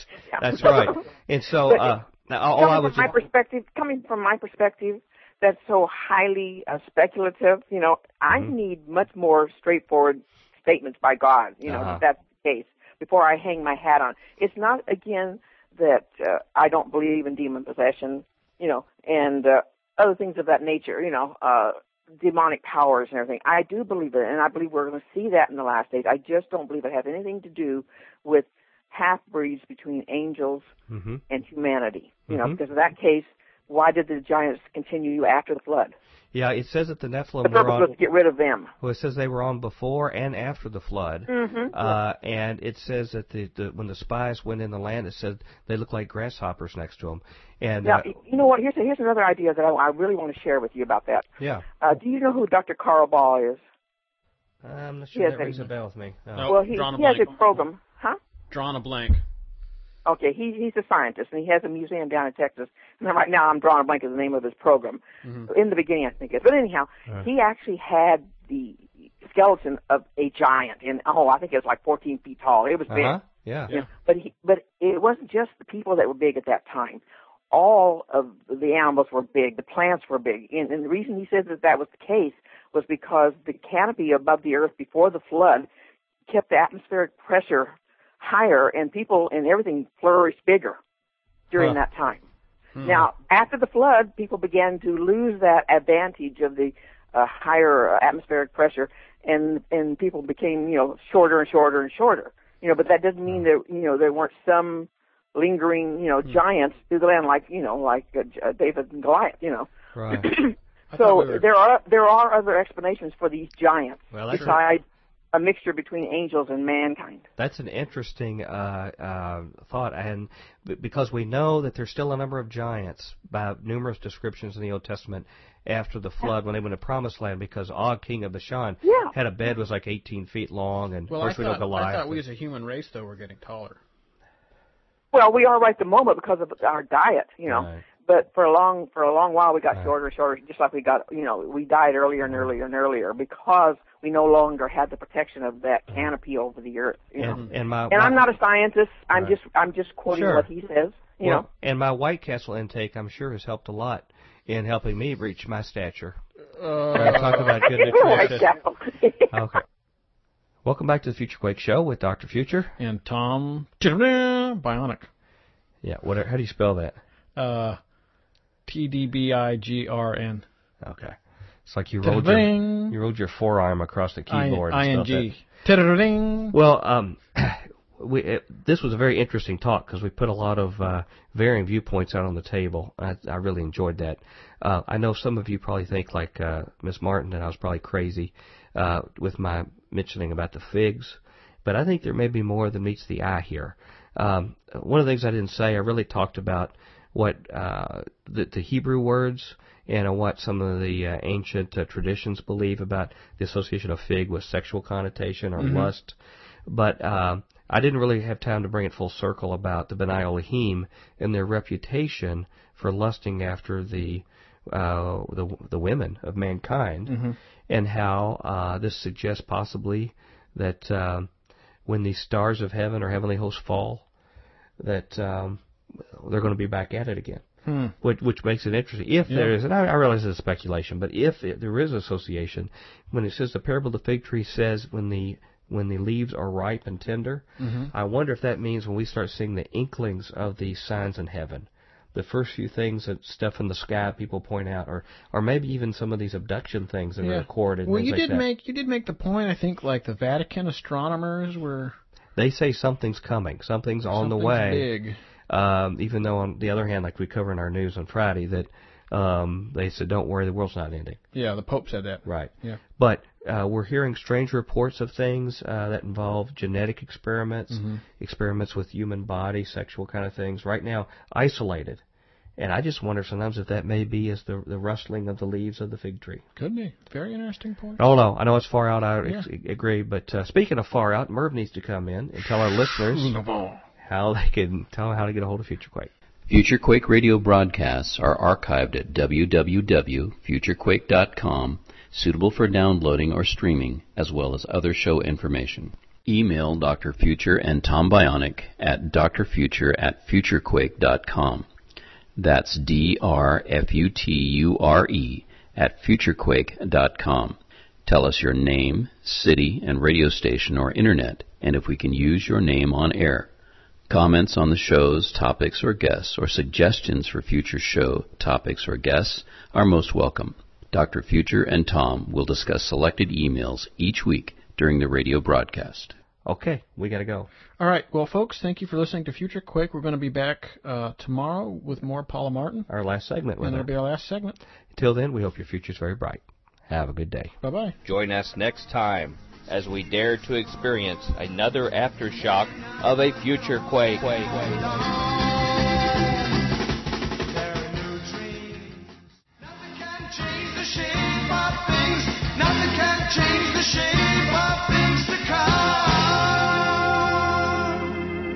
Welcome to the Thursday edition of the Future Quake Show. I am Dr. Future. And I, of course, am the always effervescent and sound effect friendly Tom Bionic. Yeah. Except for this time. Is it polygrip or is it... Polygraph? I was thinking of the denture. It's not adhesive. It's the name hit me of the last show when you said effervescent. Yeah. It's the tablets you drop into Efferdent. Efferdent to clean dentures is also effervescent. So I'm assuming that's what your allusion is to. Well, it's actually to the polydent because I put it on your hand. You know, you can walk on the ceiling with them. I've never done that. I hate to see your walls over there. It's okay, I rent. Okay. Well, we're going to go directly to the interview, but by the way, we didn't talk last time about her comment about the New Testament saints rising at the end of the... she did. She did mention that. Well, I mean, we talked about it in the show, but I mean, comment, you and I. Yes. I do know there's a lot of teaching on that. Mm-hmm. Do you think it's conclusive or not? Maybe if you're talking to David Lowe. I mean, you think he thinks the same thing, that the Old Testament saints rise at the end?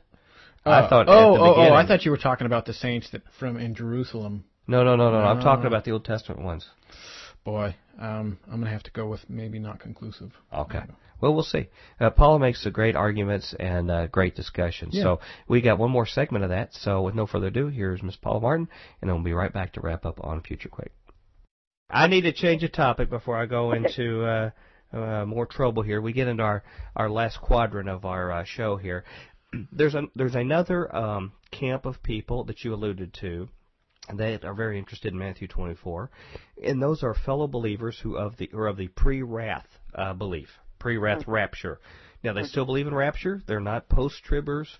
They just believe that there is an argument in Scripture between the time of which all mankind gets the wrath of devil, nature, whatever, and then there's a time it's focused where the wrath comes directly from God. And that's their fundamental premise. Now, to me, my understanding of how they take Matthew 24 is they take the entire thing chronologically. They don't go into a second coming passage, then do some other things, and then go to a rapture and do that. They just say, okay, everything we read here is chronological. So they get into passages like about the abomination of desolation, running away. They assume that's all Christians, and then they get to the passages you're referring to and say, yep, it is a rapture. It is talking about Noah then. What is wrong with their approach to eschatology, and particularly this passage, and just taking it verse by verse that way? Mm-hmm. First of all, you have to consider who Jesus is speaking to. These are disciples, but they're also Jews, okay? So while Matthew 24 is not particularly Jewish, as some people say, and that's why they get their argument that it's only about the second coming. But I lost my train of thought. Can't remember what I was going to say now. Anyhow, what was your question? I'm sorry. Well, about the pre-wrath people take this passage verse by verse, assume that we experience the abomination of desolation, everybody runs away from their house, and then sometime after that, the later part of that passage where it talks about like it will be with the times of Noah, that suggests that would be a rapture. Now that's not what they build their whole theology. There's other passages they do, but that's just it works convenient for them in this passage. Well, yeah. Because I just had to comment on it. Yeah, you must realize that God set out His scriptures in such a way that we can't mess it up. In other words, He didn't set the whole doctrine of salvation all in one verse or one chapter or one book. Okay? Mm-hmm. And the Bible says that it's precept upon precept, line upon line. Here a little, there a little.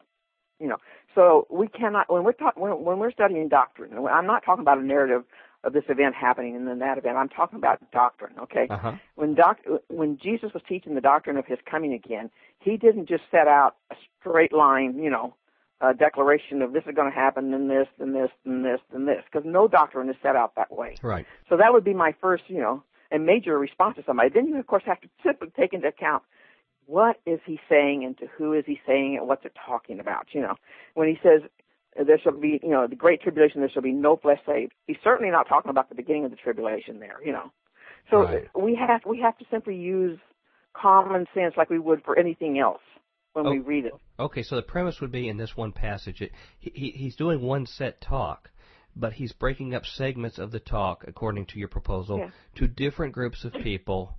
About different groups. About different groups. Let me put it this way. If you look at Jesus' discourses, not just Matthew 24, but Luke 12, 11, Luke 21, and Mark 13, and Matthew 24, those are the major discourses. You hold up both of your hands, and on your left side you have Luke 12 and Luke 17. Now, this is for the people listening so they can kind of help, get an idea of what I'm talking about.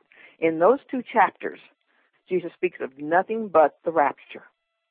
And then in Luke 21 and Mark 13, he speaks on your right, you hold up your right hand, he speaks only of the second coming there. And then if you clasp your hands together, he brings both of those sets of pictures together in Matthew 24. Okay. Even though those aren't all the same discourse, with just abbreviated, they are different things, but they all sort of give a little bit of the story. The same pictures. Matthew 24 is sort of the spine that puts them all together.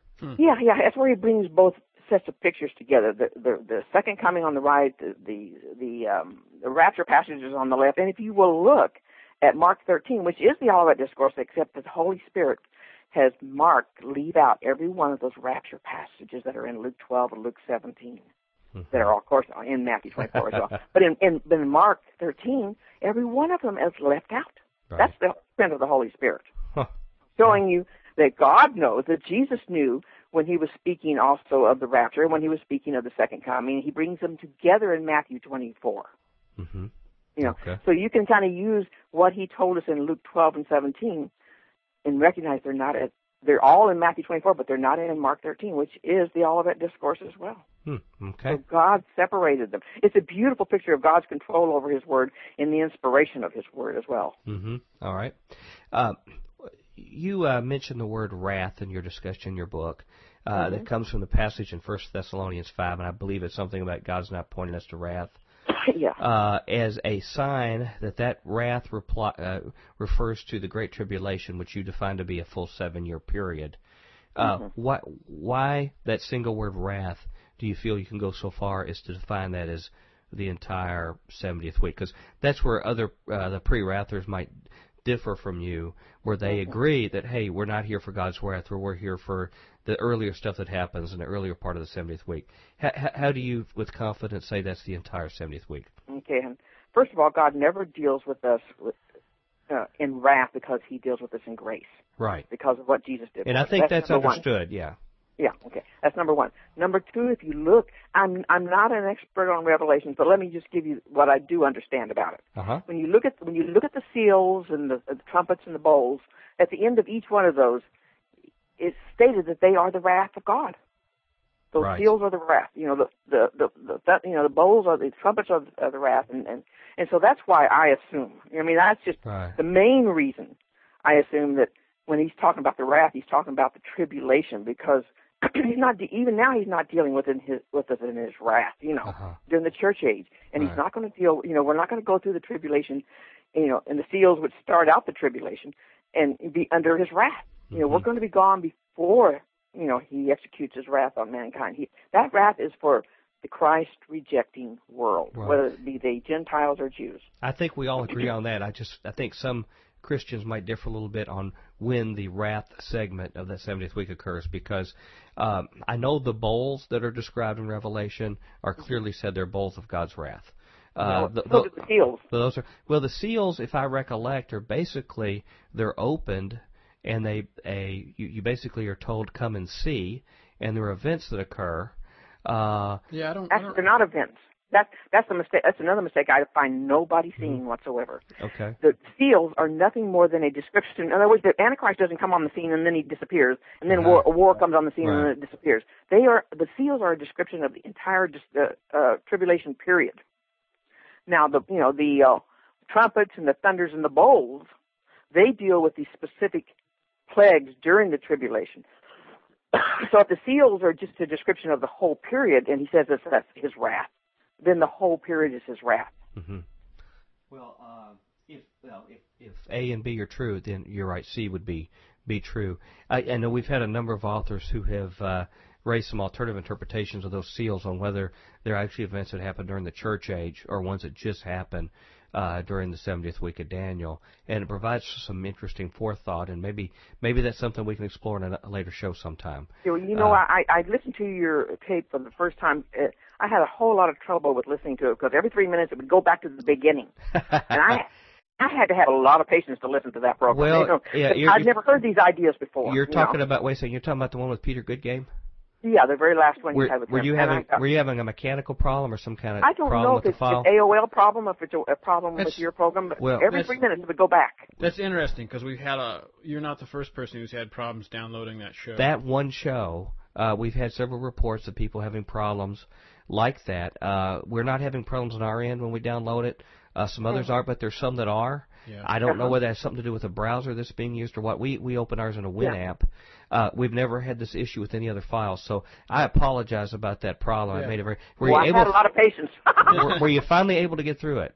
Yes, I did. Okay, and actually, I'm pretty dogged when it comes to that, that really was just a sort of a welcome back to Peter Goodgame because he'd been gone for so long. We didn't go in exhaustive detail about. You might check out what is it, show 60? The legendary show 64. Everybody seems to tell us they love. You know what? I looked at your whole website and I couldn't find them. First of all, by number, so I don't know which one is 64. Well, if you look under Peter Goodgame, you ought to find something pretty interesting. Yeah. Oh, under his name?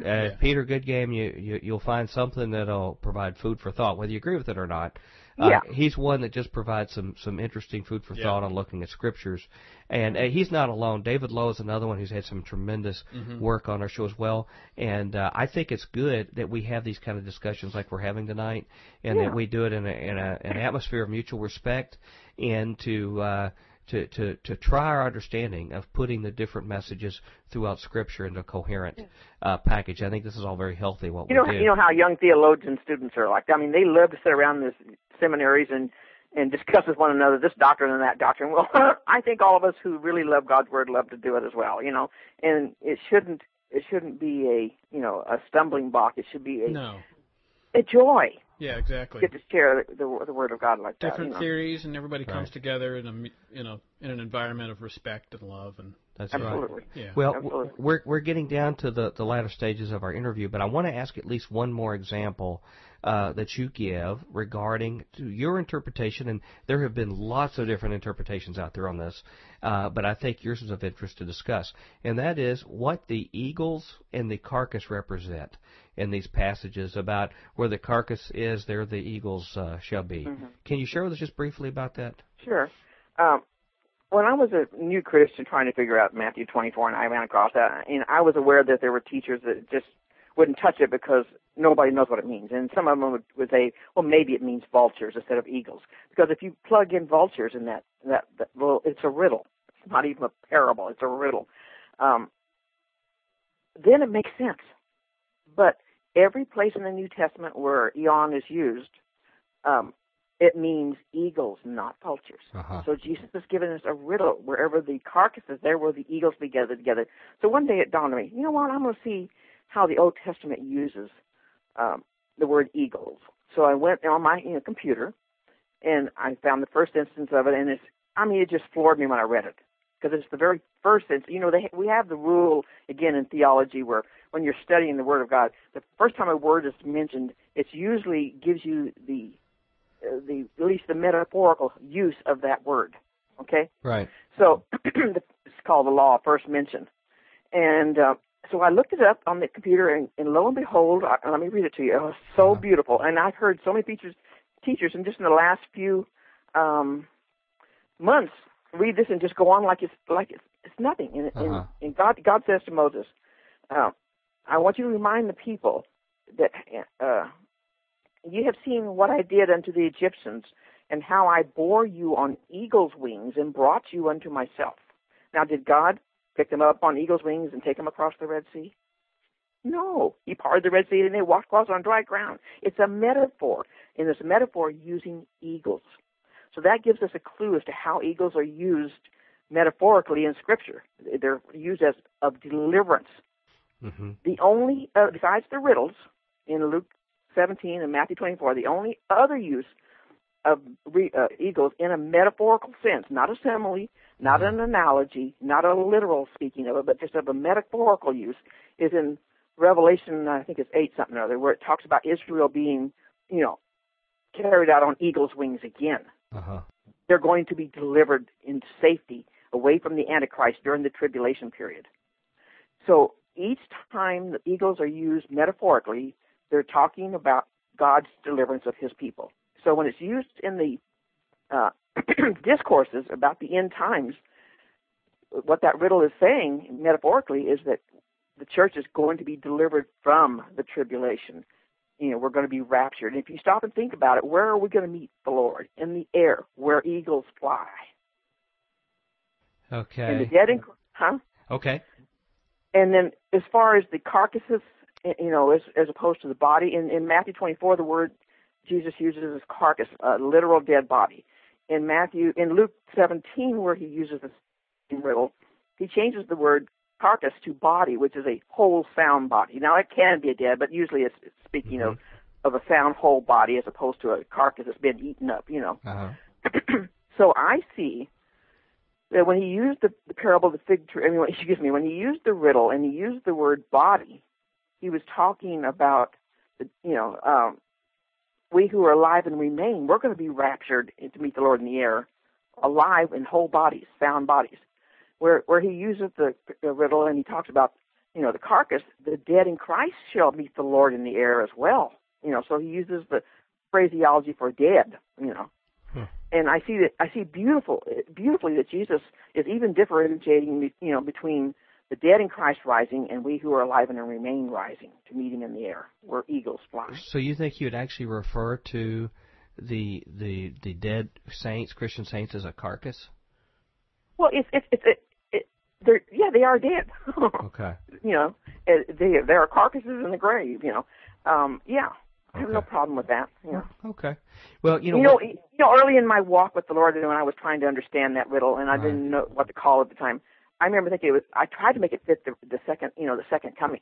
This was before I ever saw all the different pictures of the rapture and everything, and I just didn't have peace in my mind, in my spirit. But when I finally saw this, I was hopping happy, because I could see even Jesus being so precise that he gives us two different pictures of the dead in Christ rising and we who are alive and remain rising. Well, my understanding is he compares that passage. He says that in response to his teaching immediately preceding that, where he says, beware of false Christ. If they say that the Christ is here or the Christ is there, why would he choose to tell this riddle to reinforce that point? Because, again, it said, let me go back to it, Matthew. I'm not good at off-the-cuff stuff here. I have to see the scripture in front of me. Well, I think that's a healthy thing to do. A lot of times we speak off the cuff. I know I do. Yeah. Behold, he is in the desert. It says, behold, he is in, when they tell you that I'm in the desert or I'm in a secret chamber, don't believe them, because my coming is going to be so fast. That's the lightning. And then he says, and you're going to meet me in the air. You're not going to find me in some chamber.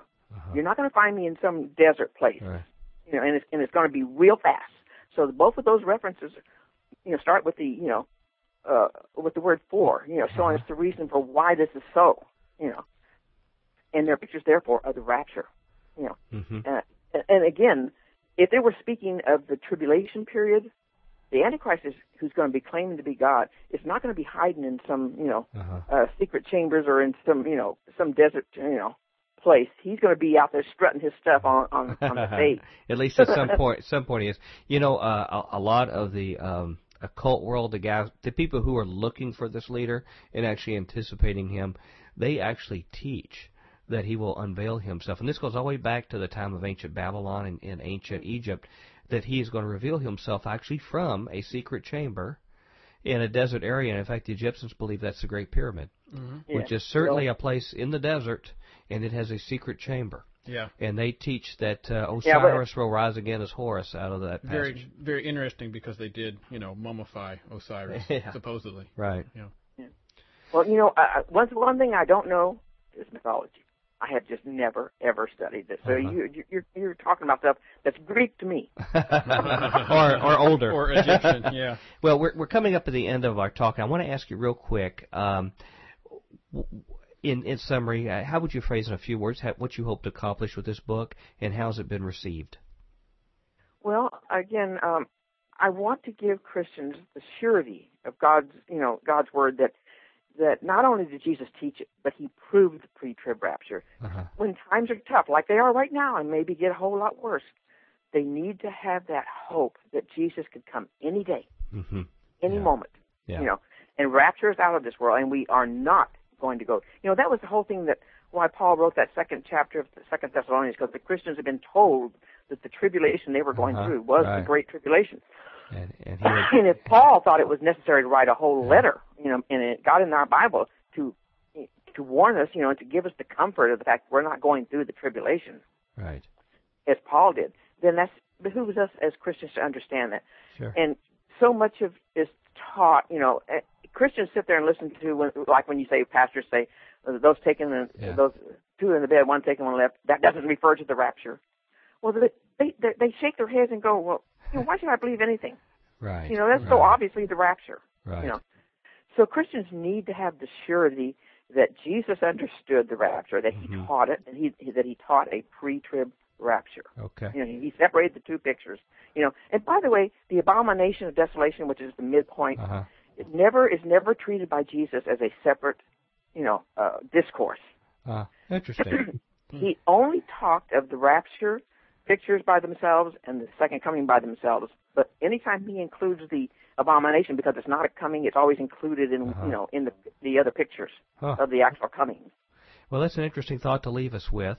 We're going to have to call it a day right now. Okay. But I want to tell you, you've been a fabulous guest, and we would love to have you back. And this has been a great discourse that we've had on this topic. I hope our listeners have enjoyed it. But we would be remiss if we didn't have you tell them exactly how they can get a hold of your book. Oh, okay. Well, you can go into the bookstore and order it. Just know the name of the title of the book, The Pre-Trib Rapture, Choreographed in the Gospels. That's the full title. And if you forget it, we'll put it in the archive with this our show here. Okay. You can look up the name. Yeah. Or my name. Just say, I know Paul's written a book about the Pre-Trib Rapture, Paula Martin. And they can order it for you because it's distributed by the same distributor that distributes all the books, at all the bookstores. Yeah. Or you can go online to Amazon or Zulon Press, who's the publisher. Or you can go to Books A Million, Barnes & Noble, any online, and you can order it. All those small places. Well, I found your link at Lifeway stores, and if you don't mind, I'd like to put that up on our website, too. Yes, I didn't know it was on there. Okay, I just want to tell our listeners, if you go to a bookstore, mention her name, but do not mention Dr. Future or Tom Bionic, or they may take a swing at you. Yeah, you don't want to do that. You wind up in cuffs in the back room. They'll lock you out the door, but by all means, drop Paula Martin's name, and you're going to get a good book. Thank you so much for joining us for this. Thank you for having me. I hope you enjoyed it. I did. It was really a lot of fun. Well, and be sure and tell any of the other associates to be sure and check out this show as a good little chat summarizing your book and some of the issues. So I want to thank you so much for joining us tonight. Thank you. Thank you very much. Bye-bye. We're back at the Future Quake Show with Dr. Future. And, Tom, I am not an eagle or a carcass bionic. Boy, that is a long middle name. Well, it changes every couple of days. That's an even worse one than Hussein. Yeah. Yes, it is. Yeah. Well, speaking of eagles and carcasses, I guess that's a good segue. We talked about that in this show. Ding, ding, ding. What are your thoughts about that? She has some very interesting ideas, and I don't know. I'm going to have to check into them further before I go, well, okay, I definitely agree with that, or I definitely disagree with that.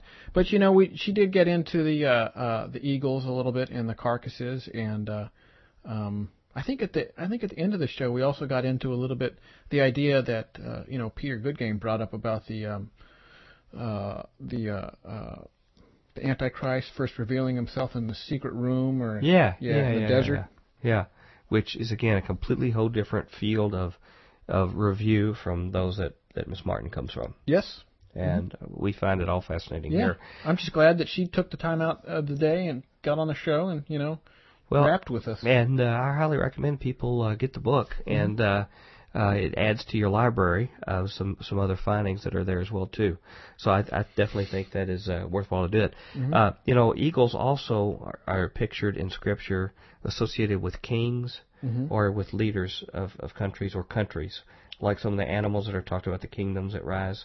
I don't have my materials here to go in detail about it, but I often wonder sometimes if the eagle that actually proclaims around the world about woe on the world is one of the world leaders that doesn't play along with the Antichrist at his resurrection and warns the world, flies around and tells them that bad stuff's coming. Well, in Matthew 13, I think they ascribe the birds of the air as actually you can make a case that that's actually the evil one. Yes. When you go back to the parable of the ravens pick up the food. You can go all over. I think you can go all over the map with the birds. Well, everybody continue to pursue knowledge in this area, and we'll try to do that here. Merv can tell you how you can pursue us. So Merv, come in and tell them how they can contact us. Future Quake radio broadcasts are archived at www.futurequake.com, suitable for downloading or streaming, as well as other show information. Email Dr. Future and Tom Bionic at drfuture@futurequake.com. That's drfuture@futurequake.com. Tell us your name, city, and radio station or internet, and if we can use your name on air. Comments on the show's topics or guests, or suggestions for future show topics or guests are most welcome. Dr. Future and Tom will discuss selected emails each week during the radio broadcast. Okay, we're in the last 10 seconds. That was a good segue. Yeah, thanks. Yeah. Hey, ladies and gentlemen, come back for tomorrow's Trimmers tomorrow. I think you'll enjoy it and review the news. Until then, we hope your future's always bright. Goodbye. Join us next time as we dare to experience another aftershock of a future quake. There are new dreams.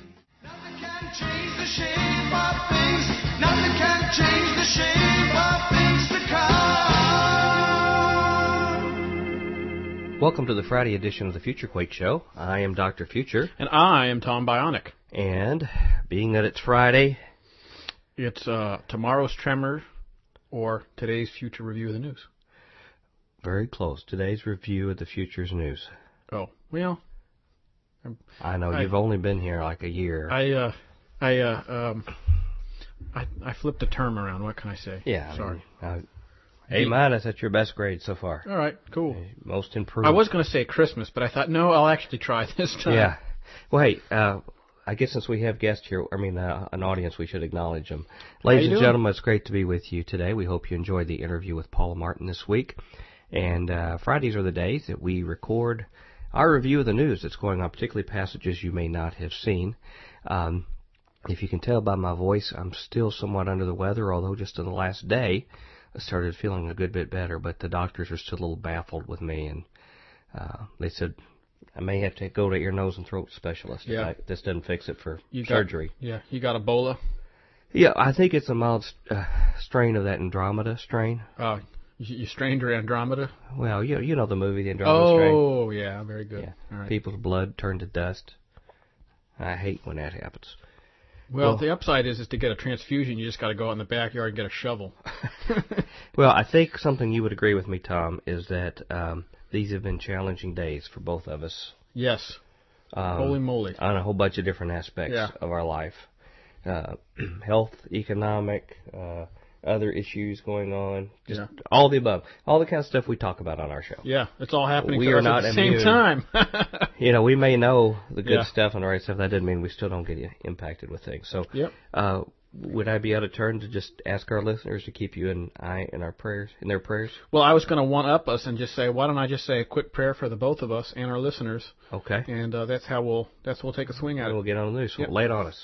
Heavenly Father, I just want to praise you and thank you for the things that you do in working in our lives. It never seems like it's what we want, but we know that all things work together for those who love you, and we both love you a lot, Father. Please hold us up in Future Quake up, but also hold up our listeners, yes. Work in their lives as well. There's a whole lot of crazy stuff going on in my life and a whole lot of crazy stuff going on in Dr. Future's life. So, Lord, I'm just asking you to put your hand on all that we do, move aside the evil, hold back the bad stuff that seeks to harm us, and lift us up, Father. And Heavenly Father, I'd just like to reiterate again about our listeners. They're going through even much more than what we're going through here. Yes. I just want them to know that we don't forget them. We lift them up now. We thank you for their loyalty here, and we just ask that you would bless them in the way you see fit. In Jesus' name, amen. Amen. All right.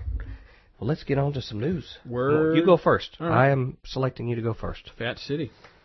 Well, mine, as our listeners, I'm sure know. One quick announcement. What's that? Heard from a couple of people that were downloading the Peter Good Game Show, which, by the way, we had over 3 times the number of downloads yesterday of what a normal daily download is. Wow. I mean, it was enormous, hundreds and hundreds and hundreds. And we thank all of you, but there was a couple of people that said when they downloaded it, they only got like 2 or 3 or 4 minutes of it to play, and we're still not real sure about that. The only thing I can guess is that the servers were overloaded just simply because in a short period of time, so many people downloaded the show. So all I would suggest is if you've had a problem and you've not emailed us up to now, try again. Try re-downloading it. It's worth the effort. I've gone to the website and done it directly. It seems to work fine in Winamp. So I would suggest other folks do the same. And if you still have problems, drop us an email. Let us know. Yeah. So, sorry about that. That's cool. Just want to catch people who are getting frustrated out there. That's fine. Okay. What else? I think that's it. Let's have a story. Yeah, it's story time. Yeah. As most of our listeners know, there seems to be a pretty wide split on the evangelical church and the Catholic Church, various doctrines and whatnot. Yeah, I think they had like War of the Roses and stuff like that. Yeah, a couple of things like that. Well, let's add this latest Times Online article here. The Pope says the end of the world is not nigh. Huh. The Pope reassures that alarmist readings foretelling the end of the world are false, which stands in stark contrast to what many of my brothers in the Lord have been saying and intimating. Does he also say don't bother wasting your time listening to Future Quake either? Is that he said? Wrapped into and it says right here, and especially Dr. Future is a heretic. Yeah. We've got a special stake for him. He probably just read that online. Yeah, it's not like a Kansas City strip steak. Okay. Yeah. All right. So. Well, they'll dig up our bones one day and excommunicate them. There you go. Which is fatally ironic of what our listeners will see of us here very shortly. Yeah, I was going to say, I didn't know how to work that in. But, Chris Pinto video that we'll be unveiling very, very soon. Yeah. I'll give anybody $1 if they can pick me out in the scene without looking at the credits. Well, we're going to announce all that. They don't know anything what's going on. I know. Well, we're just going to have to keep bring the them director suspense. on, and we've got a bombshell announcement. So, Kaplooey. Anyway, back to the Pope. The closing days of 2008 may be marked by floods, terrorism, and global financial collapse. But Pope Benedict 11th? XVI. It's 11th? No. XVI, that'd be 16th. Yeah, sorry, 16th. Has assured believers that the end of the world is not nigh. Speaking at a ceremony at which the blessed figures of the infant Jesus for Rome nativity cribs, the Pope said there has been alarmism about the end of the world since the days of St. Paul, who in his letter to the Philippians had told early Christians to rejoice because the Lord is at hand. This had been wrongly taken to mean the imminent approach of the Last Judgment. There you have it. In his second letter to the Thessalonians, St. Paul predicted a day when the Lord Jesus shall be revealed from heaven with his mighty angels in flaming fire, taking vengeance on them that know not God and that obey not the gospel of our Lord Jesus Christ. Disbelievers shall be punished with everlasting destruction from the presence of the Lord and from the glory of his power, St. Paul said. That's 2 Thessalonians 17:8. 17 and 18, I think that's a typo. But what does it mean that the Lord is near? Pope Benedict asked. In what sense must we understand this closeness of God. The Apostle Paul, in writing to the Christians of Philippi, is clearly thinking of the return of Christ and is inviting them to rejoice because this is certain. However, St. Paul also made clear in his first letter to the Thessalonians that no one can know the moment of the Lord's coming, the Pope said. The Apostle, remarking that the day would arrive like a thief in the night, had cautioned against alarmism over the imminent return of Christ, telling his readers not to be troubled or shaken in mind by the fact that the day of Christ is at hand. Pope Benedict commented that already at that time the Church, illuminated by the Holy Spirit, increasingly understood that the closeness of God is not a question of space and time, but a question of love. Love draws near. I'm pretty sure that's not what Paul meant, but far be it from me to argue we'll with. Just have him on the show and let you two go at it. I'll bring it. Okay. Bring it. I need a special Vatican My grandfather version. went to school with his predecessor, so... Really? Really? Was he a cardinal? No. Okay. They went to the same grade school, actually. Really? In Poland, yeah. Oh, interesting. He had all these... My grandfather had all these cards that were like signed by the Pope. Huh. You know, they said, thinking of you, Yeah. John Paul. Huh. Yeah, some other ones that were signed in, like, Polish. Yeah. So, where was I? St. Paul adds in his letters that the end of days shall not come except that there come a falling away first, and that man of sin be revealed, the son of perdition. In one modern translation, the Revised English Bible, this reads, that day cannot come before the final rebellion against God, when wickedness will be revealed in human form, the man doomed to destruction. The coming of the wicked one, sent by Satan, will be attended by all the powerful signs and miracles that falsehood can devise, St. Paul writes. However, the Lord Jesus will destroy the wicked one with the breath of his mouth and will annihilate him by the radiance of his presence. Last year, the Pope dismissed recurring messianical predictions of the imminent end of the world, saying, history is ongoing and involves human tragedies and natural calamities. He added, echoing Pope John Paul II, his predecessor, do not be afraid, for I sit on the 7 hills.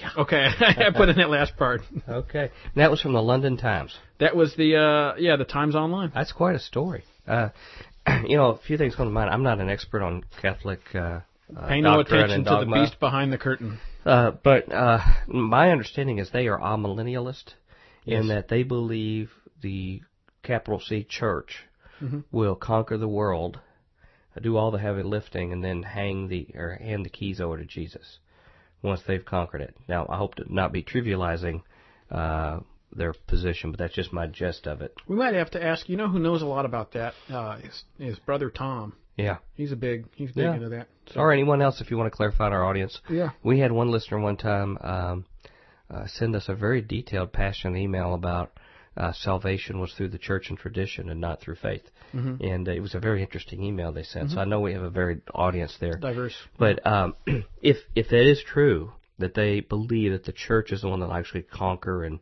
create heaven on earth, then I would see where they'd be threatened by this kind of stuff, because obviously they still have a lot of work to do. While it's arguable Christianity is near the top or the top religious faith people profess, we all know that the people who really believe it in their heart is going to be a small subset of that. Many different shades. And truly.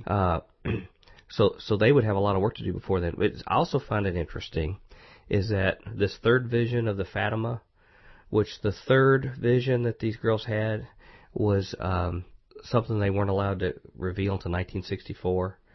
And then they revealed it to the Vatican, and then they refused to reveal it. I'm not saying the veracity or not of it. All I'm saying is what's interesting is that the Vatican refused to reveal it, but Cardinal Ratzinger, I recollect, was the one who was the head of their dogma. It was called the Office of the Inquisitor. He actually said that it involved the end of the world and terrible things that would occur right near at the end of the age. Right after that, the existing Pope, John Paul, he actually said, no. The third vision was about me being shot when I was shot, but that I miraculously recovered. And this went right against Cardinal Ratzinger. Well, Cardinal Ratzinger, who had already said that it was an apocalyptic end of the world view that they refused to release, became Pope Benedict. So his early writings as a cardinal already said, gave these kind of views. I wonder if that makes him 126 in St. Malachi's pantheon. It makes you wonder, their own saint that has these prophecies that says the last pope is supposed to be Peter of Rome.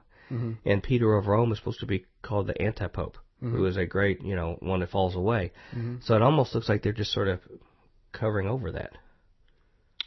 I don't know a lot. I'm just wondering, Yeah, I don't know. It's all very confusing to me. I tell you, if those of you in our audience are of the Catholic faith, we're not trying to demean anything, but it would be very interesting if you talk to your priest and get them to interpret this position. Maybe they can share more and share back with us on the show. Mm-hmm. We'd like to know what's coming. It's very, very interesting that a major sect of Christianity would be making these statements about, don't look back here, nothing big's happening. Yeah. Pay no attention to while at the same time, the brimstone and the man behind the curtain. They send their Vatican astronomers out saying something is on the way, something's coming, we have to prepare for. The Vatican has astronomers? They have, they're one of the biggest contributors to astronomy in the world. They have official Vatican observatories that I did not know that. Paid, and that was one of their big things they fund, our study of the stars. And they're like Cosmologico, or somebody's name, Cosimo, is a world-renowned astronomer who's they're top-notch as far as knowing their stuff scientifically. They contribute to the journals and things like that. And they're the ones that have started this dialogue about the expectation that the church now believes there's probably extraterrestrial life, and that we shouldn't get worked up over it. We should just be prepared to dialogue with them. Interesting. Well, we just had these seem to be dichotomy a little bit. Interesting. Have you ever checked out that book by Robert Temple? No. The Serious Mystery? I know a little bit about it. Yeah, it's very interesting. He goes through and talks about there's this tribe that believes they were visited and stuff. The Dogons. Dogon, yeah. And all of this stuff that they couldn't know without high-powered telescopes. They would draw the signs on the stars of Sirius. And they knew that Sirius... Sirius B actually had a bunch of other little stars around it. Which we didn't discover until far later. Yeah, like the 60s. Yeah. With special telescopes. Yeah. It's very interesting, especially given the Sons of God hypothesis. We had a listener ask if we would do a show on signs in the heavens. And, I'd love to. That'd be great. There's a gentleman, Pastor John Aben. I haven't talked to him in a while. He's a friend of Peter Goodgames and David Lowe's, who wrote such a book. Of course, E.W. Bullinger was one of the guys who wrote one of the main ones. I was going to say, but it's hard to reach him. I was going to say, it'd be great if we could get Bullinger on, but that may be beyond our... we would need one of those people we know that contact the dead. Yeah. And it'd probably end up like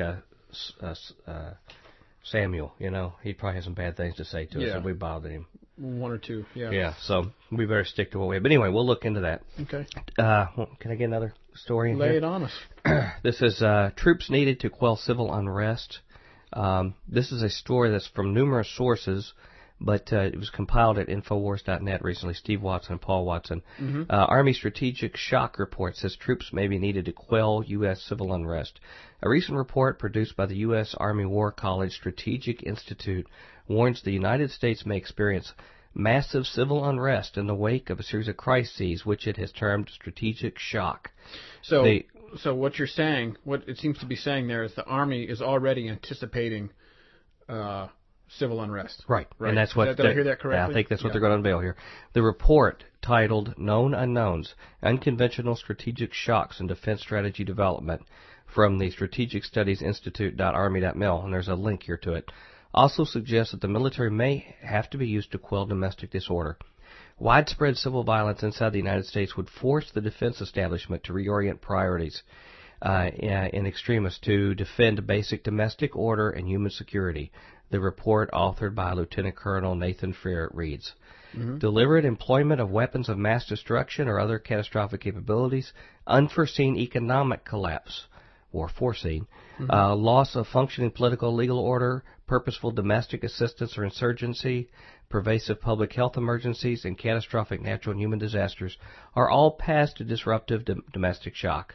It continues. Basically anything. Wow. An American government defense establishment lulled in complacency by a long-secure domestic order would be forced to rapidly divest some or most external security commitments in order to address rapidly expanding human insecurity at home. Already predisposed to defer to the primacy of civilian authorities in instances of domestic security, and DoD might be forced by circumstances to put its broad resources at the disposal of civil authorities to contain and reverse violent threats to domestic tranquility. So it sounds like what they're saying is that everybody should be prepared in the Army to change roles and roll tanks like through our homeland. Yeah, and actually even take orders from non-military people to do that aren't specified here. And it goes into like the notable figure, this senior fellow is Freer, who sort of appear with Colin Powell and Joe Biden. He warns that the incoming Obama administration is prepared for a first-term crisis that will act as a catalyst for such unrest. That puts like a 4-year window on something like this sometime in that. The current administration confronted a game-changing strategic shock in its first 8 months in office, report reads. Obviously 9/11. And the administration then was well advised to expect the same during its first term. The odds are very high against any of these challenges, routinely at the top of the defense agenda, triggering the next watershed inside DoD. Wow. And it says here that we have highlighted plans to station thousands more U.S. troops inside America for purposes of domestic security from September 2011, and expansion of Northcom's militarization of the country in preparation for potential civil unrest following a total economic collapse or mass terror attack. They expect, we've mentioned this before, expect to have 20,000 uniformed troops inside the U.S. by 2011, trained to help state and local officials respond to a nuclear terrorist attack or domestic catastrophe. So. Wow. Well, I tell you, I have a friend of mine close to me who said he had a vision of like a catastrophic event, and he even emailed another friend of mine who's an author, religious literature, and said that the incidence of people reporting visions to him has went up dramatically, and they're all sort of dark and spooky. Wow. So. I don't know if all this talk sort of feeds that in our subconscious or whether it's just directly from the Lord, or I guess time will tell. Yeah. And also, they did just mention that, Tommy Franks, the general, had said the same thing would happen, and we would have to give up on the Constitution, basically, for this, in his own words. And then there was a recent memo from Citibank about the world is not going back to normal to the magnitude of what they've done. When the dust settles, this will either work and the money will have pushed into the system or not. Or depression, civil disorder, and possibly war as a fallout of the economic collapse.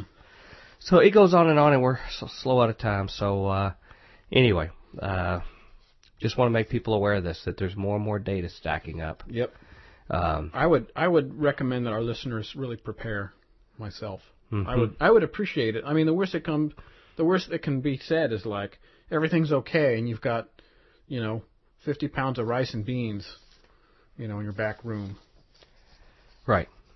So. And a plan to stay unconspicuous. Because conspicuous people will tend to go down first. Yeah.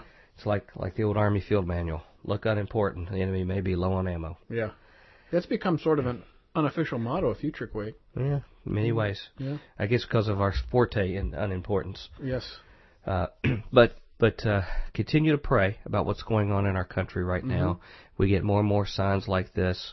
And actually, it may be some of you out there, or maybe some of your Christian friends that have seen the war on terror, and you're more than willing to say, hey, we got to forego these certain rights of habeas corpus or posse comitatus or these kind of things because of the war on terror, or we ought to be able to torture, do whatever to these other people.